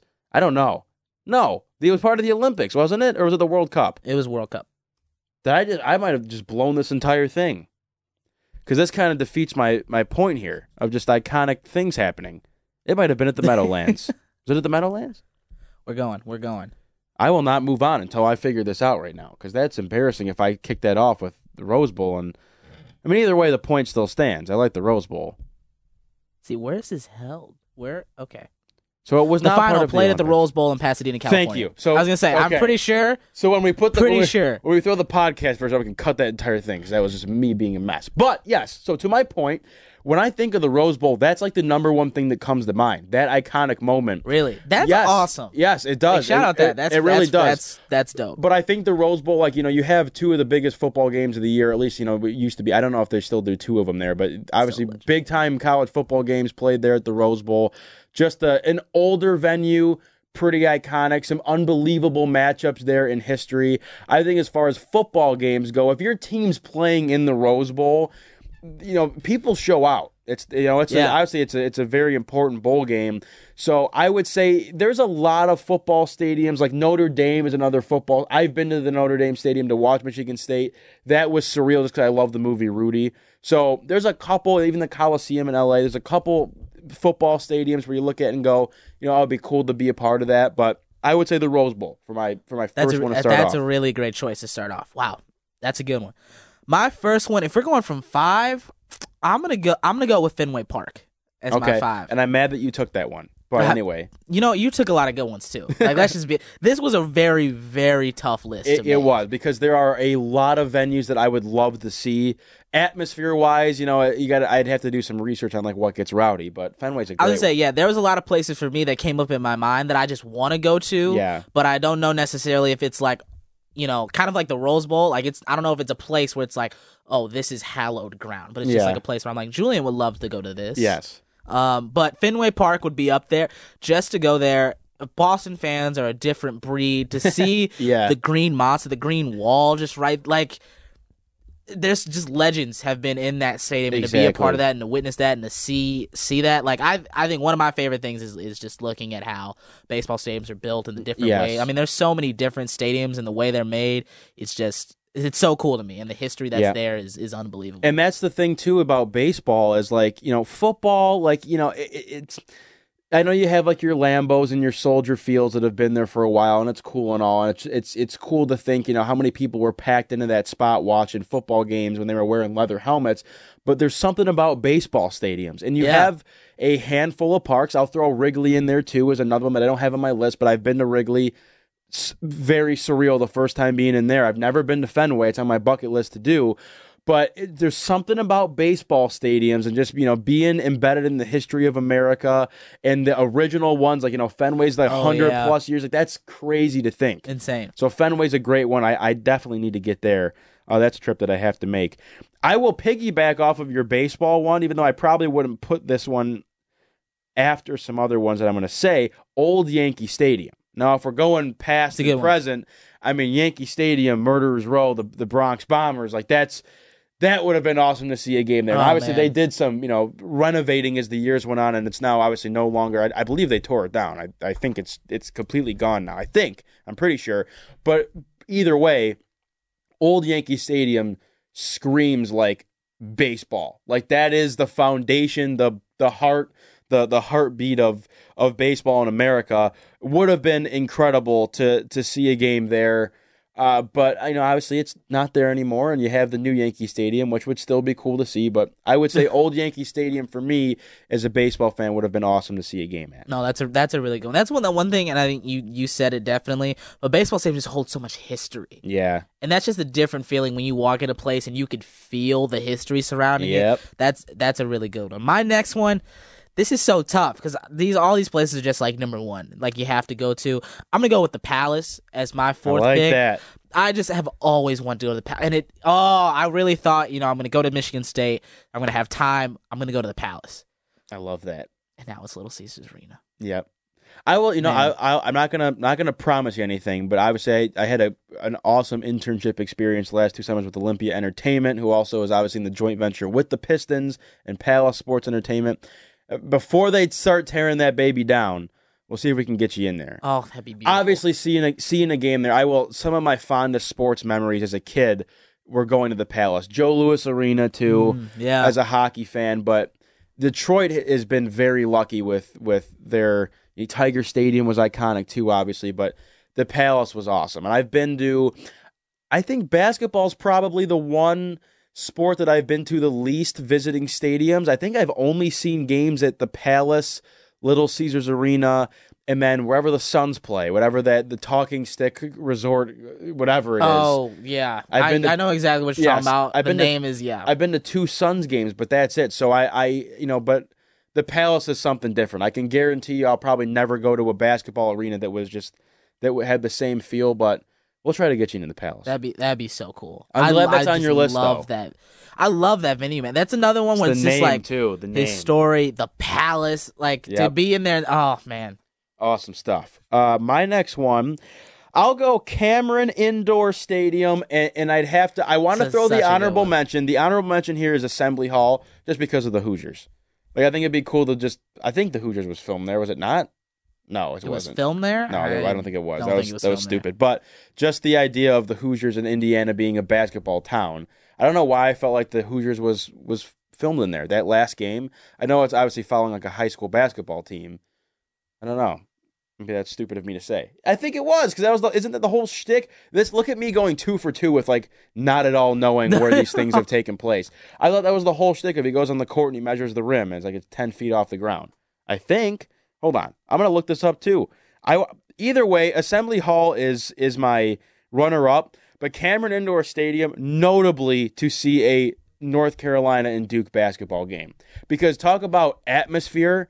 I mean, I don't know why, how I would ever acquire or get myself to acquire a ticket to one of those games, but that has to be you're in a basketball. It's not like you're in a football stadium where it just opens up. You're in a basketball stadium or a basketball arena, whatever you want to call it, watching one of the greatest rivalries in sports, let alone basketball, sports in general. That would be an unbelievable event to go to.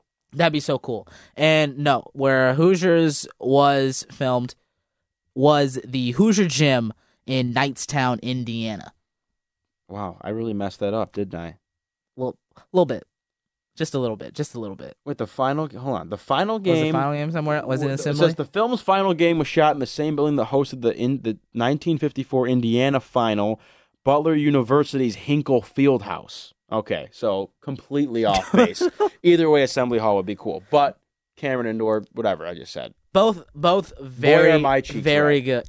Boy, are my cheeks red. Very, very good. My next one, Pebble Beach. Yep. Pebble Beach is just an absolutely beautiful course.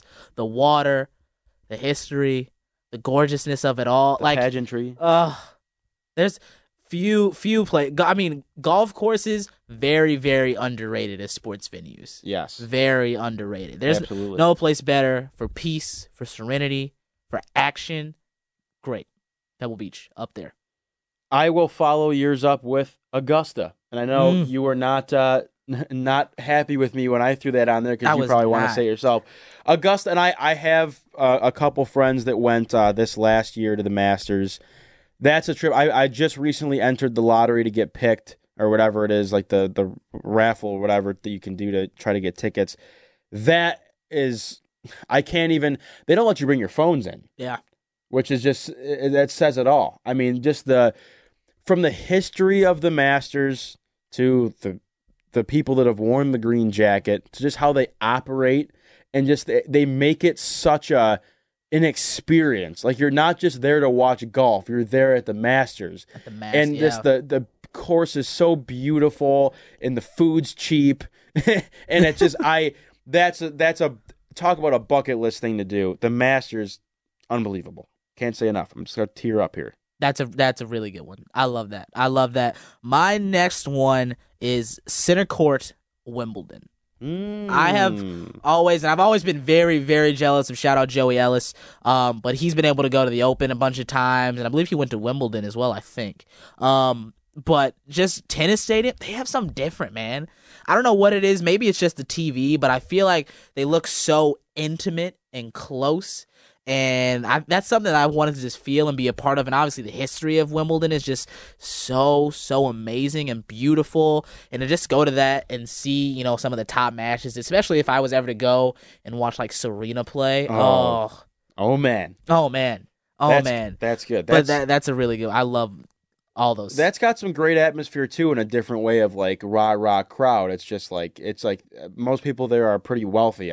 I could imagine, right? Or no? Yeah. But I feel like I definitely very wealthy people there. But I feel like it's a lot. Also, I mean, a little different too. But with like the Kentucky Derby, like everyone's there and it looks fancy and it looks wealthy. But like when it comes down to it, and it's like last match point, Serena for the Wimbledon. Like that's a rowdy, different kind of crowd, and I feel like that'd just be really cool to kind of be there and it's silent and you're just watching greatness play out. Like that just seems beautiful. My last one here, if you want to call it my number one, sure, and you just teased it, the Churchill Downs.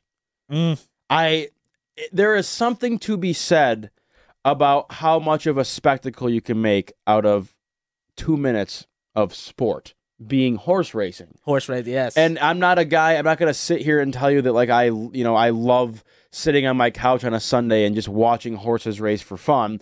But there's something about the Kentucky Derby that every single year it's like, okay, it's Derby Day. I got to lock in. Whether you're throwing money or not, to go to the Kentucky Derby and do it right, and you get the outfit and you go with a group of friends, everyone's looking good. You're doing a little drink and eating some good food. But that venue in just what the Kentucky Derby represents, I think of the Kentucky Derby as one of the last true connections to like real sports history. Like horse racing is like, who knows when that started being a thing? Like probably like Native American days. But like I said, something to be said about how you can take 2 minutes, a snippet in time, nothing in the grand scheme of the sports calendar year, and it's that much of a spectacle. That is a venue that I need to see soon, and I'm gonna do it. I'm gonna do it right when I go too. So that's a great one. I'll cap it off with that. I'm with you on that one. To cap mine off, one that I'm going to be making the trip pretty soon to go and see, Madison Square Garden. Jeez. For me, as just a basketball fan. Yeah. I've been in the United Center a bunch of times, but a place like Madison Square Garden, like not only are we talking Knicks legends and other players like that, but just the fact that like a lot of players have had their career games at MSG. Like that's so much history. Yeah. To see all the celebrities on if I ever was going to MSG and I saw like Spike Lee, unbelievable. And I would say that Madison Square Garden, as far as like indoor arenas goes, like that's the Mecca. I would say it's the Mecca. I mean, you talk about history, but it's just like it's New York. It's like even like the Staples Center to me. The Staples Center just feels so fake to me because it's like it's newer, but it's also like celebrities go just for like the clout of like being on TV. Being but LA MSG is game. like you're going to watch. Sports needs the Knicks to be good again, like so bad. Like the Rangers obviously play there too, and I'd love to see a hockey game there. But basketball at MSG, I agree with you. That's because it's different there. The fans are like, it's not like LA where everyone's like, oh, I'm gonna watch the Lakers play. It's gonna be a great game. It's like no, it's a bunch of die-hard Knicks fans going out there watching some Knicks basketball at the Garden. Garden, chills. Garden. I like it. We have to More wrap. of a Boston accent, I love that. We have to end it on that accent. I don't know if I want you to say anything the rest of the show. You might have to talk. I can zip it up. Let's do a bet one of these days, and if you lose, I want you to speak in a Boston accent for an entire show. Could you do it? I could do it. The world needs that. The world needs it. What are we going to talk? We're going to talk some baseball next? Playoffs? What are you talking about? Playoffs? The Red Sox aren't in the playoffs, so I don't really care anymore. That's incredible. I actually don't. That's kind of getting uncomfortable. But either way, that's our Sparty Awards, folks. Hope you enjoyed MLB playoffs. We bring on Luke Sloan. How are you gentlemen doing today? Not bad, Luke. Not bad. I'm doing great. It's baseball season. Baseball season. We got this football going on, hockey going on, basketball going on. It is absolutely peak October. And what convenient timing that we did. Did we talk playoffs last week? It was last week. We did. Yes, and my predictions got absolutely blown up. So we did, and I. Oh yeah, yours did get blown up. I was gonna say. Credit to me that I have both teams correct here. Give yourself a pat on the back. Yeah, even though I had to narrow down from the one team that was up 2-0 in the series that we all picked the Nationals, and then I hate well, Julian had his Cardinals going to like 6, and obviously we figured out how that went. Yeah, so I hate to bring it up to you again. Yeah, last week I forgot my broom. yeah. I should have brought a broom. And I was sweeping Julian's I saw feet. that some Wow. Nationals fans. I really missed the Tigers in the playoffs. Oh, okay, enough. Enough. Hey, this is Enough. this is a sensitive enough time when we're gonna see like Scherzer Verlander game 1. Yeah. Oh boy, I don't know. I before we get into it all, I need Verlander Scherzer game 7 for the pennant or for the World Series. I would not be able to handle that. I would probably be crying the entire. I mean, it would just be. Yeah. It would be some of the greatest baseball you've ever seen in your life, and those are two guys that should have won a World Series in this city. But I digress. I want to touch on the Cardinals for a second. Okay. Because they didn't just like get swept, like they got blown out like every game, which was surprising to me. So are you? I don't know. Were you angry, upset, mad, disappointed? Are you over it now? Like whatever. Like, or are you like, I cannot believe that that's how this team decided to perform in those games. You know, it definitely hurts when you go and obviously the big hoorah of beating the Braves, 13 runs. You're like, okay, this is it. This is beautiful. Keep it rolling, and then like just whimper. They should have saved some of those runs. Yeah, it's they like- should have saved a few of them for the other games. You were done. They would have Like, gone to 6. But so it hurt for a second, but I don't know. I'm kind of over it. I definitely, looking at this season, there were moments where I was like, oh, okay, this isn't the year for the Cards. Yeah, It's not gonna happen. And just seeing it happen in the playoffs, like you kind of have the feeling of maybe it was all too good to be true. okay. And so you're not mad. You're more just like, okay, went that far. That's just it. And I think it was better just because of the team you lose to. And I will say, if there was a team to lose to, I'm not mad at the Nationals. Because I think that is a team that deserves what they're going to get now. And from being on the other side of it with like watching the Blues and that whole thing of winning one there, you know, you get happy now, I think, for the underdog. Yeah. And for the Nats to come out and do it. And also, I'm not a Bryce Harper guy, so this is like a big middle finger to Bryce Harper. And I was here for it. Really, you're not a big Bryce Harper I don't guy? know if I'm the biggest Harper guy either. I'll Really? see the memes on Twitter and stuff of him like the SpongeBob meme of him like looking through the Yeah, window looking of the through. Nationals running around. It's the Twitter is. It's pretty sometimes funny. it's irritating, but Phillies are a mess too. So I mean, Yeah. he is pretty far away at this point. But Julian, I think to your point about the Cardinals, they were a team. I looked at this MLB playoffs, and I think I said this last week too. The Yankees and Astros were the only two teams that I thought legit had a chance coming out of the AL. And obviously, I thought at the end of the day, I had the Astros, which they made it. And then from the NL side, it was just this weird mashup of teams of like the Dodgers were probably the team that most people thought. That was but, my like, World Series pick. Yeah, like that didn't go well. The Nationals were like the team of destiny, but you had like the Braves and like the Cardinals, and you're just kind of like good teams, but teams that didn't really capture any storylines this year, in my opinion. Like, you know, the Brewers were in it for a hot sec, but I don't think it was the Cardinals' year at all. And like you probably felt the same way as you said. It was just like the Cardinals have had some really awesome teams in the past, and they're kind of in this weird limbo of like they're a great team, don't get me wrong, but they're not quite there to like get over the hump of like being a team to be at the end. So I just think it was like the proof was in the pudding almost. Yeah, I agree. You know, I think I was happy as a baseball fan to see them and the city of St. Louis back in the baseball picture because they'd had a postseason absence for a few years before this. And, you know, I've been to a Cardinals game, you know, Julian, St. Louis, the connection. You know, it's a great baseball town. I mean, they're the Yankees of the National League in terms of their history. I mean, and I think their future is relatively bright. I mean, I like Mike Schilt. That's it. Yes. I like him as that's a name. I like him as a manager. I think their young starting pitching, Jack Flaherty, Dakota Hudson. I mean, there's a lot of intrigue there. You know, they're gonna have to give Marcell Ozuna a contract. You know, they still have Dexter Fowler on the books. He didn't play well in the postseason. There's still some question marks, but I think that's a franchise that is ascending. They'll back it up, especially with the way they played the second half of the year. I mean, like somebody on their team said that they treated every game like an elimination game, and they really caught fire at the end of the year. Took advantage of when the Cubs really stumbled. Now we'll get into last night's game, Astros Yankees. That was Game 6, correct? Yes. Wow. I mean, Not Unbelievable. for the faint of heart. Unbelievable. you got. This is why I effing love baseball so much because of what happened last night. Your team's down 2 runs with 1 out in the top of the 9th, and LeMahieu goes yard. And like that is because baseball is awesome because all it does is take one swing of the bat and the game is completely different. And I'm sitting there like, all right, like, you know, whatever, like he'll get the save here and we'll get 2 more outs and the season's over.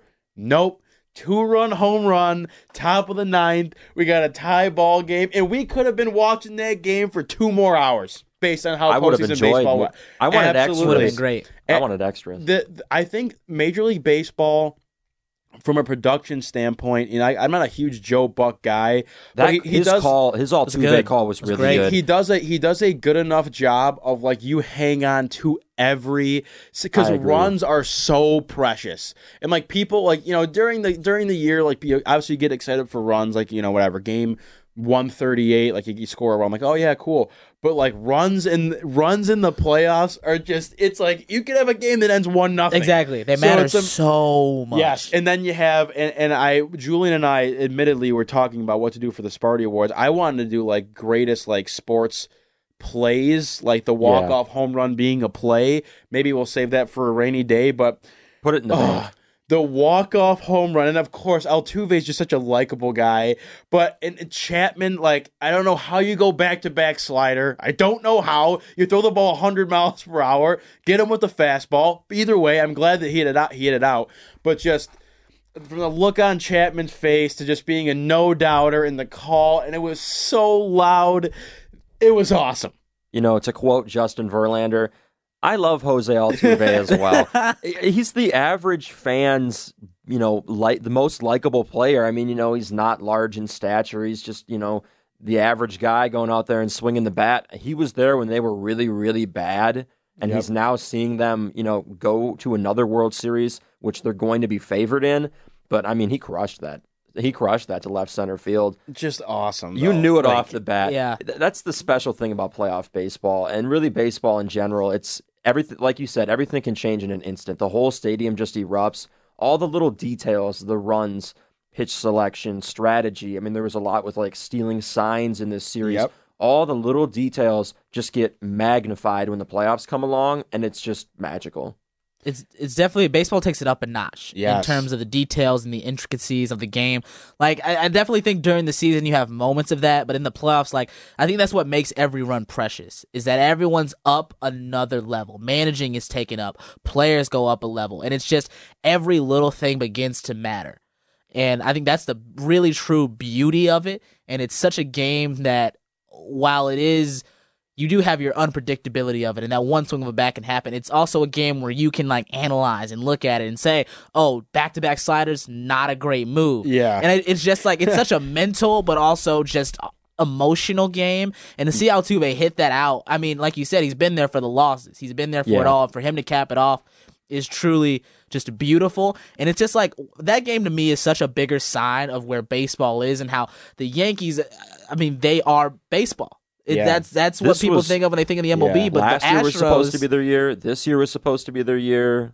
I'd be kind of nervous if I was a Yankees fan right now. Exactly, but the Astros have taken the moment. Like this is the team now. Is the Houston? They have made moves to maximize their window of opportunity. They've gone out. They've gotten the guys they've wanted, and now they are kind of in effect, at least for this decade or less, the team in Major League Baseball.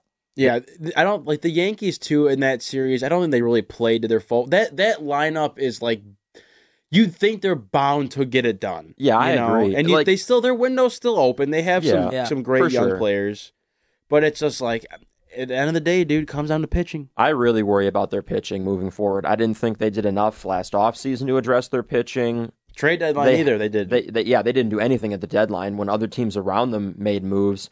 You know, we'll see if they ship guys in or out, if they trade a bat to get a starter, if they go on I mean, Garrett Cole, who's going to be pitching in this World Series, they could throw a bag of money at him. Yep. I mean, they're going to have to address the pitching. I think that's what it came down to in the series for the Yankees. And I don't know, it was just weird seeing small amounts of runs up on the board late in games with how many bats they have in the lineup. Exactly. I do want to mention, too, before we move into the final, CC Sabathia, hats off to him on an amazing career. Hall of Fame career. Yes, that's a guy who, growing up, too, being a Tigers fan, I always loved when CC would pitch against the Tigers because he's just such a likable guy. Just a big dude. It broke my heart to have him. It was nice to see the ovation he got at Yankee Stadium when he walked off the mound, but it broke my heart to see him throw 3 pitches in such a big spot and have to leave due to injury. He couldn't. Yeah, and he threw pitches after he dislocated or separated his shoulder too. Like he threw over a couple 90 pitches. miles an hour too. Yeah, which was just he's a grinder. Great career for him. Always loved watching him play. Class act of a guy. Don't like the Yankees. I enjoy him. Right, exactly. But I will move into the final series here. This first game, I hate how I have to wait till Tuesday to see this, even though it's like literally 2 days away. But Astros, Nationals, the stage is set. The first game is on Tuesday, as I mentioned. I think we gave our predictions last week, but now that you've seen the stage kind of set, has your opinion changed at all, or where are you looking now? You had the Yankees to win, didn't you? I did. I had the Yankees winning in 6, and I'm going to go with the Astros in 6 as well. I mean, they're just... if you think of dynasties in sports, your Patriots dynasties, your Lakers dynasties, I mean, this is a likable and strong dynasty. I think that has the potential to rip off, a championship this year and maybe another one next year. I mean, this crew is going to be around for a minute on Houston. But when I look at this series, I'm a big starting pitching guy. My favorite baseball games are the really low scoring ones where both starters go 7+, and it's just madness, People are hanging on every pitch, but the starting pitching matchups we're going to see are going to be unbelievable. You could see, Verlander, Garrett Cole, Zach Greinke, even though he struggled.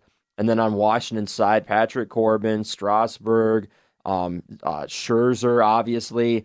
There's going to be some mammoth pitching matchups that we didn't necessarily see in the Yankees-Astros series, right. More on the Yankees end of things. But, you talk about some absolute horses that want to take the ball for their team. Plus, those Nationals pitchers are going to be hungry, and those Astros pitchers have been there. So it's going to be really exciting. That's what I really see in this series that pops out to me. Yeah, pitching is definitely the biggest thing. I think at the end of the day, and I'm not going to change my pick. I went with the National. I believe I went with the Nationals. I think in 6. Yeah, 6. I think 6 games. And I'm going to go with it. I'm still going to ride with the team of destiny. But I think you look at that other side, and while the Nationals pitching is great, that Astros lineup, a team of vets, experienced guys who have been there before. You saw it with the Yankees, and you see Altuve hit it out. They're so patient and composed. Exactly. They take pitches, they take their walks. They're just, I think from Michael Brantley on down, even the young guys on their team have bought in. They're just in control of the moment when they're in the box, and some big moments. So exactly, and I think that if you're going to go out and go with the Astros, that is going to be the difference, is the fact that lineup, those guys are ready to play and have been in this moment before. I do believe in the team of destiny thing. I don't remember what my exact World Series prediction was. I know I had Nationals and Astros. I see the Astros are more of an experienced team. They've been there.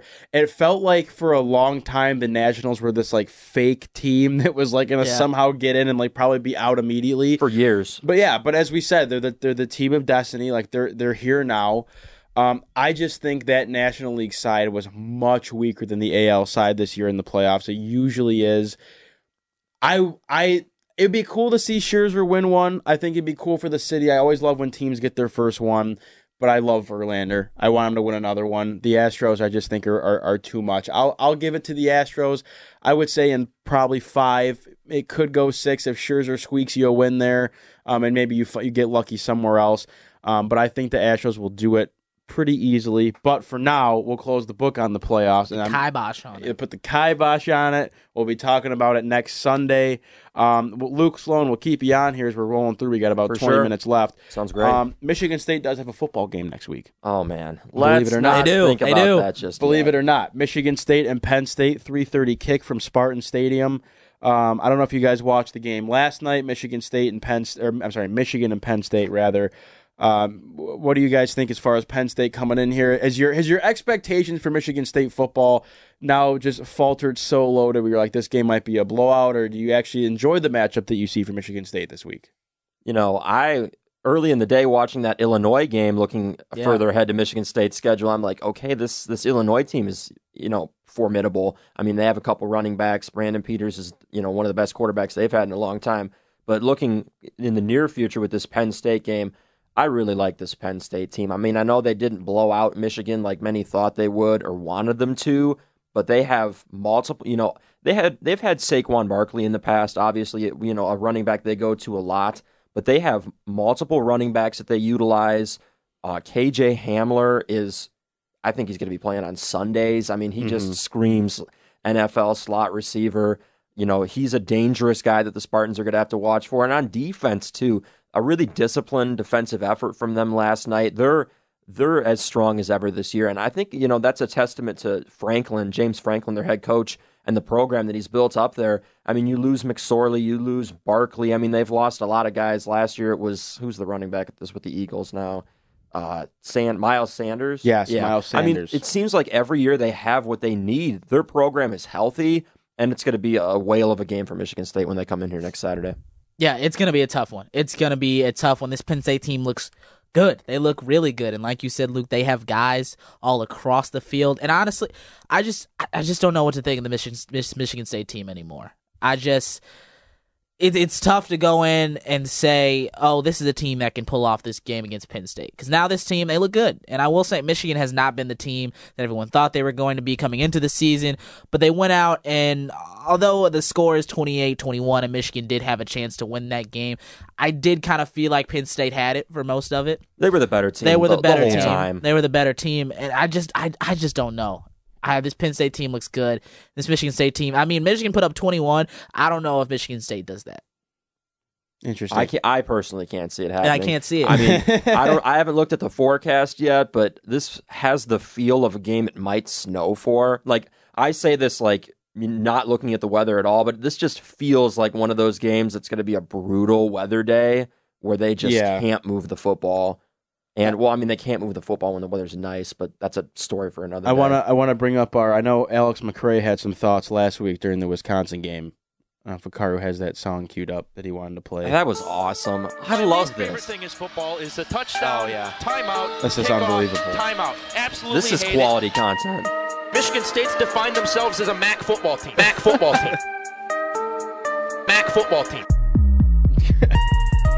McRae is just the best. So McRae is defining Michigan State as a MAC football team. I don't clearly based on the song. Clearly, he said it twice, 3 times. I don't know if I'd go. I don't know if I'd go with that, but I always looked at this Penn State game as a game where you're going to get a pretty quality win here at Spartan Stadium.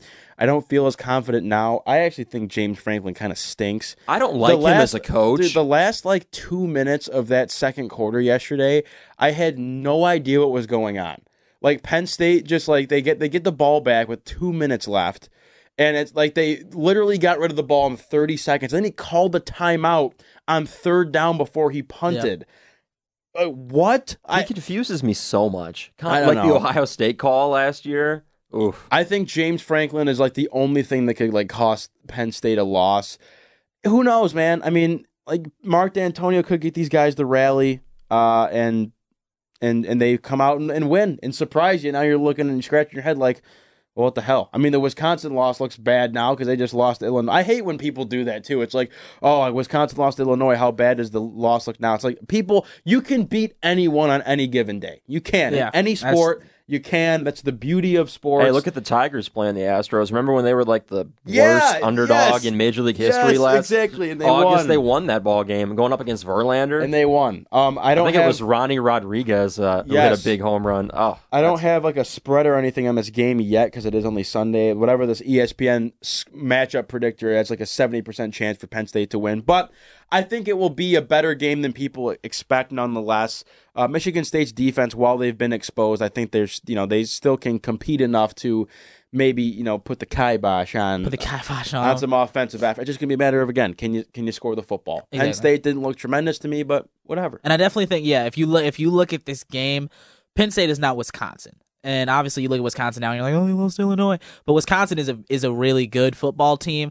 I don't think Penn State is at that level. This is a much closer game in terms of matching up better. The question is Michigan State going to be able to rally? Right. That's the biggest question. It really wouldn't surprise me that much if D'Antonio and, Mike or Tressel, if they put together a focused game plan, it wouldn't really surprise me at all if they came out looking adequate in this game.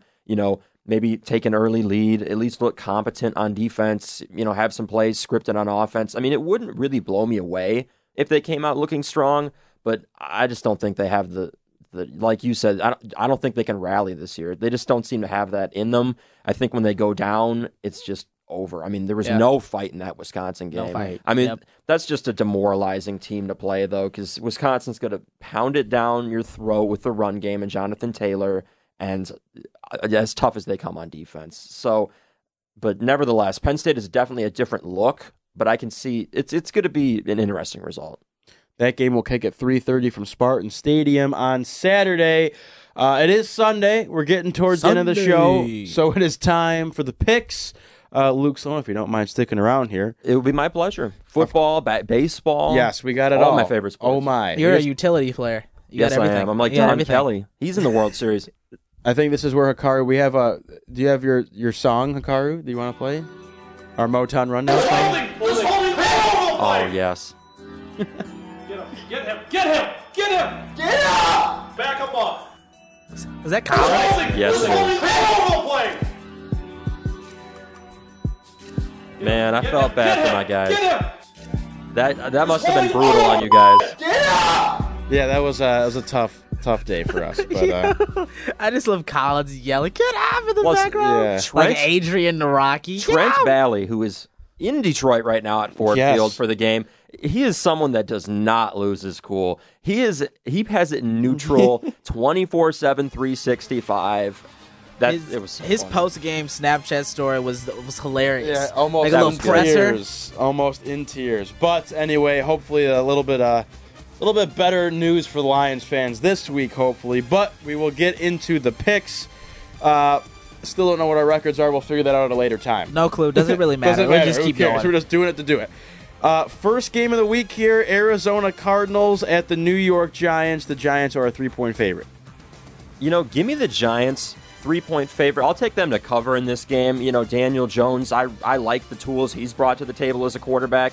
It's going to be interesting seeing a matchup between him and Kyler Murray in this game. A couple rookie standout quarterbacks. Murray played pretty well in this game. But I like the Giants. They're better than they were last year. Yeah, Saquon's back this game, correct? He's back. Yes, he is. Yeah, he's back. He's back. The bad man is back. I'm going with the New York Football Giants in this one.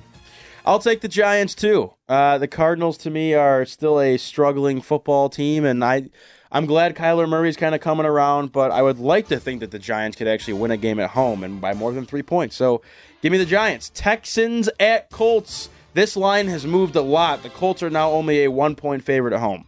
Deshaun Watson, someone really, really impressive. I mean, he's launched himself into the MVP conversation. I was listening to First Take, and they were kind of talking about that last Monday after last Sunday's game where they knocked off the Chiefs. I like him and his Texans today. The Colts, still in that Andrew Luck hangover. I like Deshaun Watson to go in there, and I think they win by a couple scores, honestly. Yeah, I like Watson as well. Texans have looked good. I like where Watson's at. I liked how he's been this season. He's looked good. He said dark horse MVP candidate. I think he's in there, and I'm going with the Texans.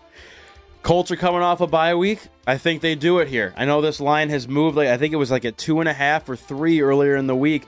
I don't know, man. Something about the Texans, they just doesn't seem right. They're a weird team. Every time you expect them to win, they don't. And every time you don't expect them to win, they do. Exactly. Yep. I think the Colts are going to take this one, obviously, by more than 1 point. Give me the Colts. Dolphins at Bills. The Bills are a 17-point favorite at home. Wow. You know what? I'm going to take the Dolphins in the points in this one. A lot of points. I think the Bills will come away with the victory, but 17 points. That's a lot of points. I got to take the Dolphins in the points, but they're terrible. Bills, I like them. I like Josh Allen. I think he could be a playmaker in this league.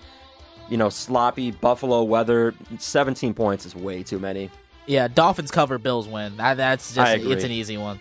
Yeah, it's a lot of points, and I think that if the Dolphins don't cover this for me, I'll probably never take the Dolphins again.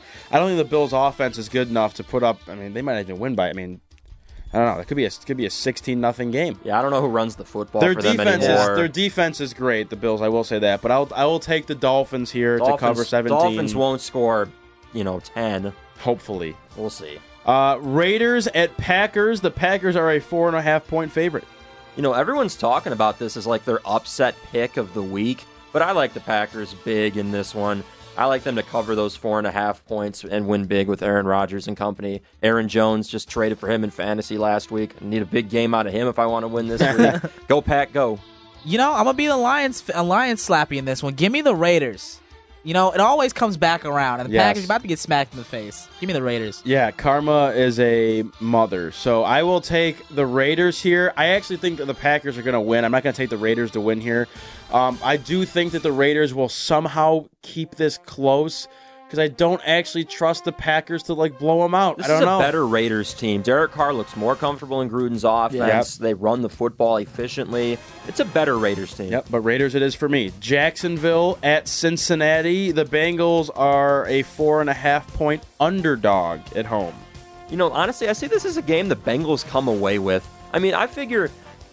Whoa. I'm not an Andy Dalton guy. I'm not a Cincinnati Bengals guy. But Jacksonville, you know, they might have a little bit of a Ramsey hangover. We talked about an Andrew Luck hangover. Yeah. We'll see where their heads are in this game. You know, Minshew mania kind of has slowed down the last couple weeks.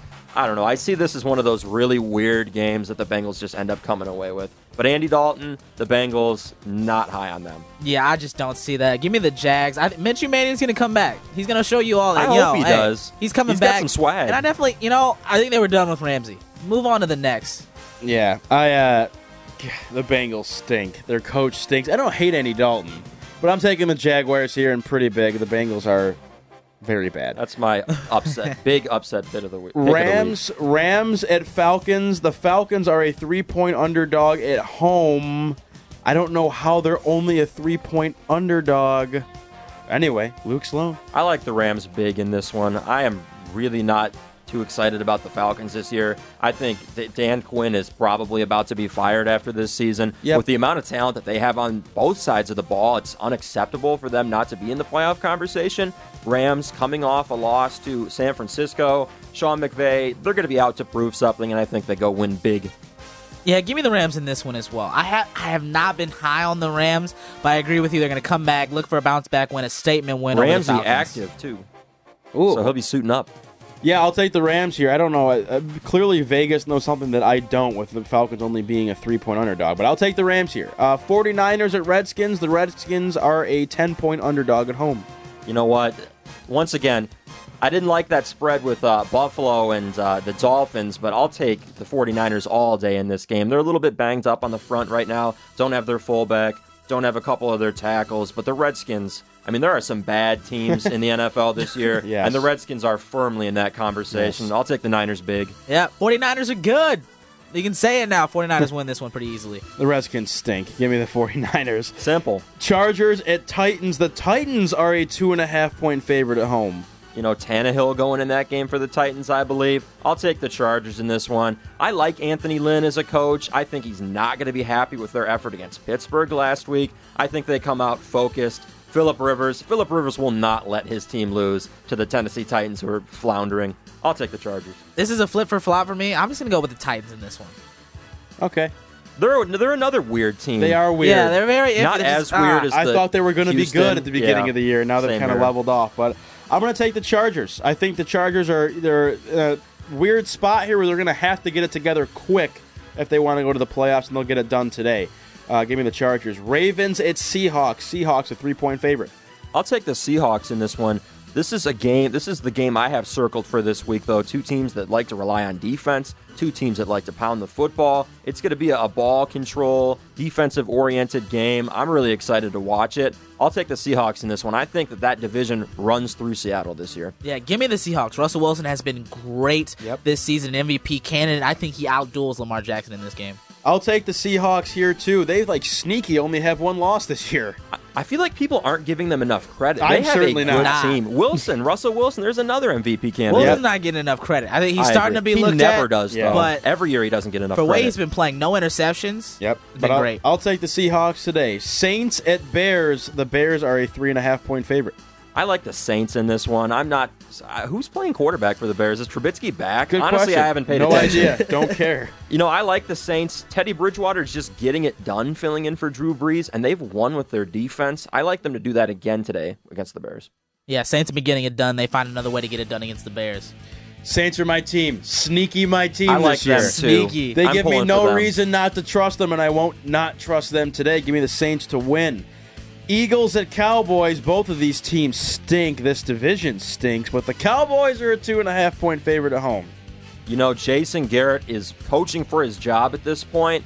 I'm not a fan of him. People are talking about Lincoln Riley going to Dallas to coach the Cowboys. I think that would be a good move, but I think Garrett gets his squad together for this one, and I think they win. It's at Jerry World, I do believe. I think it is. Yeah, I think they get this one together. Give me the Eagles in this one. Jerry, fire your man Jason. Let him go. He's bad. I think if the Cowboys lose this game, this might be Jason Garrett's last game in the NFL, coaching in the NFL. But give me the Eagles here. Patriots at Jets. The Jets are a 9.5-point underdog at home. You know what? This is not the sleeper Patriots game that they lose. Patriots all day. Sorry, Carson Hathaway. Our resident Jets fan. Patriots big. Give me the Pats. I wanted to go Jets so bad, but I just don't see it. Give me the Pats. What's my rule about the Patriots? You never bet against the Patriots. Give me the Patriots here. Last game of the week. Vikings at the Lions in a very hostile Ford Field. The Lions are a 2.5-point underdog. Luke Sloan. Lions all day in this one. Trent's down there right now. Ian Drummond from Impact is down there right now. Go Lions in this one. Lions, easy win, big. Trent's on Let's the field go. with his shirt off. One pride, baby. People forget Henry Menegos is a Vikings fan, and he's going to be very, very sad at the Take end of that this game purple today. off over there. Kirk Purple. Cousins has had a couple good games in a row here, and he's due for one of his 9 for 30, 105-yard game and 4 interceptions, 2 of which resulting in touchdowns for the Lions to win 72-0. Give me the Lions here. Those are the picks. Love That's it. it. We're all on the same page with the Lions. Let's Those go. are the picks. All right, what a show it has been, and now my computer is shutting down on me. I don't understand why. Why do these things happen to me? Either way. Your computer knows. It knows the show's over. Either way. Time to go home. Luke Sloan, thank you for being here. No to problem, all of our sir. guests today, Hikaru Kudo behind the glass, Henry Menegos on the updates. We'll be here next Sunday and every Sunday, folks. Boom. For Julia Mitchell, I'm Ryan Rabinowitz. Thank you for tuning in. We will see you next week right here on the Green and White Report.